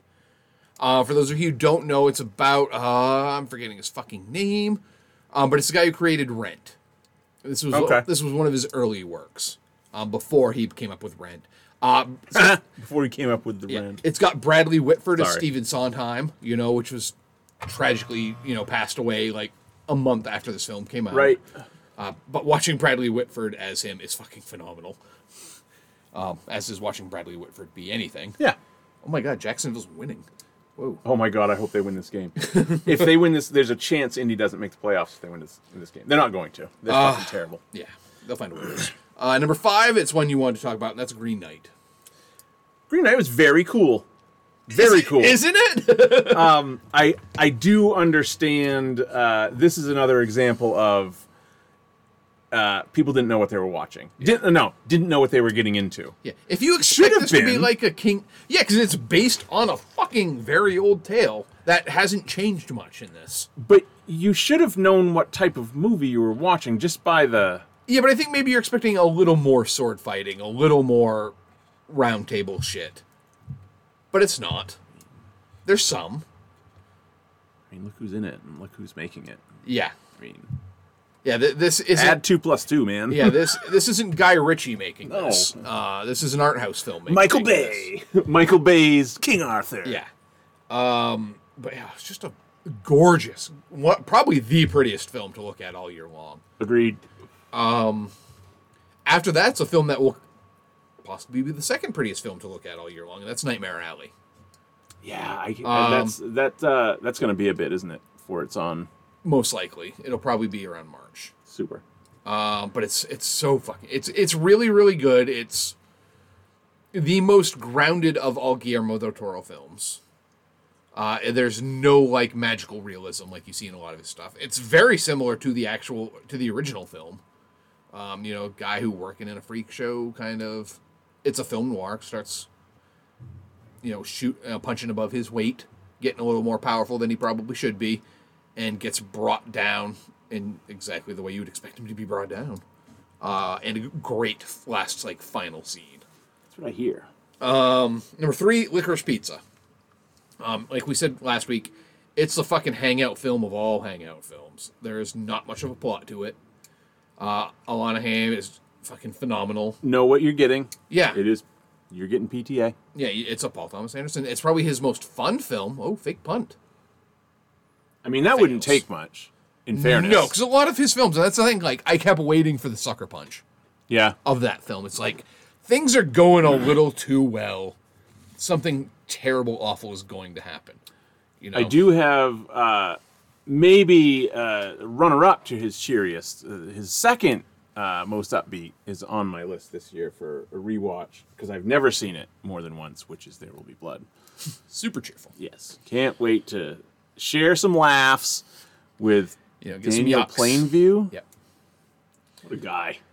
Number 2 is another one you wanted to talk about. That one is Power of the Dog. It's a very subtle film that it demands a rewatching, because it's much like There Will Be Blood. It's kind of about a power struggle between a few people. The plot of the story is you've got a bunch of ranchers out in, I think it's Montana. I hear it's Benedict Cumberbatch's best accent He's work. so fucking good in it. Yes. Because his accents are spotty. He doesn't sound like House in this one. He plays like the lead guy on this ranch. Real charming fella. Yeah, but he's mean. He's vicious and mean. But he's also extremely well educated. Like, they are a wealthy family. So it is not like, came from dirt. Like, he was like Harvard educated, I think, in this. But he's not the fancy pants his brother is. His brother is played by, Fat Matt Damon. Fat Damon. And I didn't know until the promotion of this movie that he was married to Kirsten Dunst. Yeah. Yeah, and he is married to her in the film. So she moves into their ranch with them. With her son, Cody Smith McPhee, who is about the fanciest boy you'll ever meet. Yeah. Who does not belong on this ranch at all, but he's trying really hard to be. And you start to see a conflict between him and Benedict Cumberbatch's character. I will not spoil where it goes from there. So I've you're not the first person to say like that there's a thing. Would you call it a twist? Oh, yes. Or a whatever. Well, it's not like a well showcased twist. I have a guess the as more, to what it the is. The more you think about it, you're like, oh, fuck. I have a guess as to what it is, but I don't want to say it in case it's true. Yeah. So I'll be honest and say whether or not I as I watched got the it. film, and this is coming from nothing, Yeah. seeing nothing but the trailer. as I watched the film, I was like, oh, I don't get. It's good, but I don't get why everyone is so fucking in love with this movie. Yeah. I'm like, it's 3.5, 4. It's really good. It's Jane Campion. It's it's top-notch people doing top-notch work. It's Right. another beautiful film to look at. But then as the ending starts to unfold, you're just like, oh, holy shit. And it's one of those where it's like, yeah, it demands a second viewing, because you're like, okay, I think that's what that scene was about now. It was one thing on the surface, it's another completely different thing underneath. But so good. And then my surprise number 1, which even fucking surprised me that it's my number 1 film, and that's Pig. Yeah. Robin watched the trailer last night. I think she's in. Especially because it looks like it's Taken, but with a pig. Right. It is not. Right. It is so much more than that. Because it's not yeah, he's out to get his pig back. Right. But he's not a violent man. Right. But again, it's just this was essentially, imagine while Bourdain was still alive, what would happen if Anthony Bourdain had just disappeared off the map for like 15 fucking years? Yeah. His character, And was out in the woods of Oregon yeah, looking for truffles. yeah, exactly. His character, you will find out why that happened, but just fucking stopped being like the biggest name chef on the planet. Yeah. This is, fucking Bobby Flay disappearing type of thing, but only more well-respected than Bobby Flay. Guy Fieri. Yes, Guy Fieri. Who Stop going to drive-ins and diners. who gets a lot of shit, but I guess is an amazing He person. is. He's an amazing person. He does did incredible so much over the charity past work. few years Yeah. to keep like restaurant people afloat. So you can pick on his hair, Yeah, his attitude, you can say, and his, dude, he's the guy from Smash Mouth. and his personality, Yeah. but he is a terrific human being. Yeah, Okay, carry on. who just basically lost his love for cooking, and then during this he meets some other people, and I can't get into it more than that. It's also got the kid from Hereditary in it, who's like his truffle dealer. But he's a kid whose father is a famous restaurateur, played by Adam Arkin. Yeah. Who is just completely overshadowed by his father. His father is not a good person, not trying to help his son succeed. If anything, probably trying to making his son fail with the shit he does. So you start to, he plays this, when you first meet the kid, he's like too cool for school, but you realize why he's got that act going. And also, it's got one of the best bonus features on the Blu-ray of anything I'll ever want. It's got Mark Shirazada, I can never remember how to fucking pronounce him, but a world-famous chef trying to teach Nicolas Cage how to cook a mushroom tart. Nice. And it's fucking phenomenal, because like Nick Cage is like really getting arty into it. It's like, oh yeah, you really get the eroticism of cooking. And the guy's like, yep. No, just put pepper on it. Watch your fingers. Yeah, don't cut your damn thumb Well, that's the thing, off. because he's like trying to chop his fingers, trying to chop mushrooms with his fingers fully out, which that's you a don't no-no. do. You curl your fingers other. Right. And he keeps going, nope, curl more. And like Nick Cage is still trying to like expand, and the guy's like, pay the fuck attention to what you're doing, That Nick. knife is fucking sharp, dude. Yeah, you're gonna lose your fucking fingers here. You may lose your finger, but it ain't gonna be on my watch. Yeah. So then it's like, he's like, okay, well, you've chopped a couple mushrooms. Do you want me to go to show you what to do with these? He's like, no, I'm going to chop all these mushrooms first. He's like, okay, I'm going to keep watching you for a while. But I'm like, I need to make this fucking mushroom tart because it sounds fucking amazing. But it's like one of those things where he like cooked in the film. He made this thing in the film. It's definitely like got a love of cooking throughout. And as someone who like adores cooking things, I get that aspect to it. I'm not fully blown into the eroticism that Nick Cage is into in the special feature. But it's Nick Cage. But I understand, people who truly love cooking, I understand. And this film is about them. Yeah. But it's just got a lot of heart to it. Very sad film at times. Very uplifting film at other times. Yeah. Like Minari. Yeah. It's just, I went into this film thinking, this is going to be a fun Nick Cage film. This is one of the ones he does that's good. Yeah. I did not think it was going to be as taken as the trailer. The trailer doesn't sell it for what it is, which is probably what it needed to do in order to get people there. Yeah. But yeah, it's shockingly my favorite regular film of the year. And you can watch it right now. It's on Hulu. Is it? Yeah. Excellent. I highly recommend watching it. You and Robin should definitely sit down and watch it. I was so good. It's also beautiful to look at. Yeah. Because I when I saw that it was on Hulu, I went on to put it on the list, and she was like, "All right, let's watch a trailer." And then there's like, oh, this scene reminds me of Winter's Bone.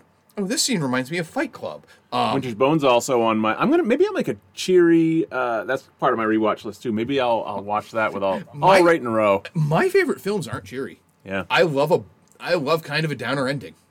I can't help it. I do. Winter's Bone's pretty good though. That's another. I've only seen it once, so I have to rewatch it. Oh, I've seen that film a couple times. That was one of mine, like rewatch every few years. Jesus Christ. Yeah. Love my peeps. But yeah, that's my top 10 list. They're poor and awful, man. Yeah. Dale Dickey, get out of this life. Go back to being a daytime hooker. We're already 2:20 in, so we'll go over goals for 2022 next week. Yeah. Until then, we're gonna have good stuff lined up for months if we do these director things, and we do another June in the Park and stuff like that, which will be a lot of rewatches. But so we'll talk about that. We'll do that. We'll go on. We'll do our personal goals, and then we'll do our what we're gonna try to do show goal wise, as far as like what we'll make for our theme months. Mm-hmm. All right, sounds good.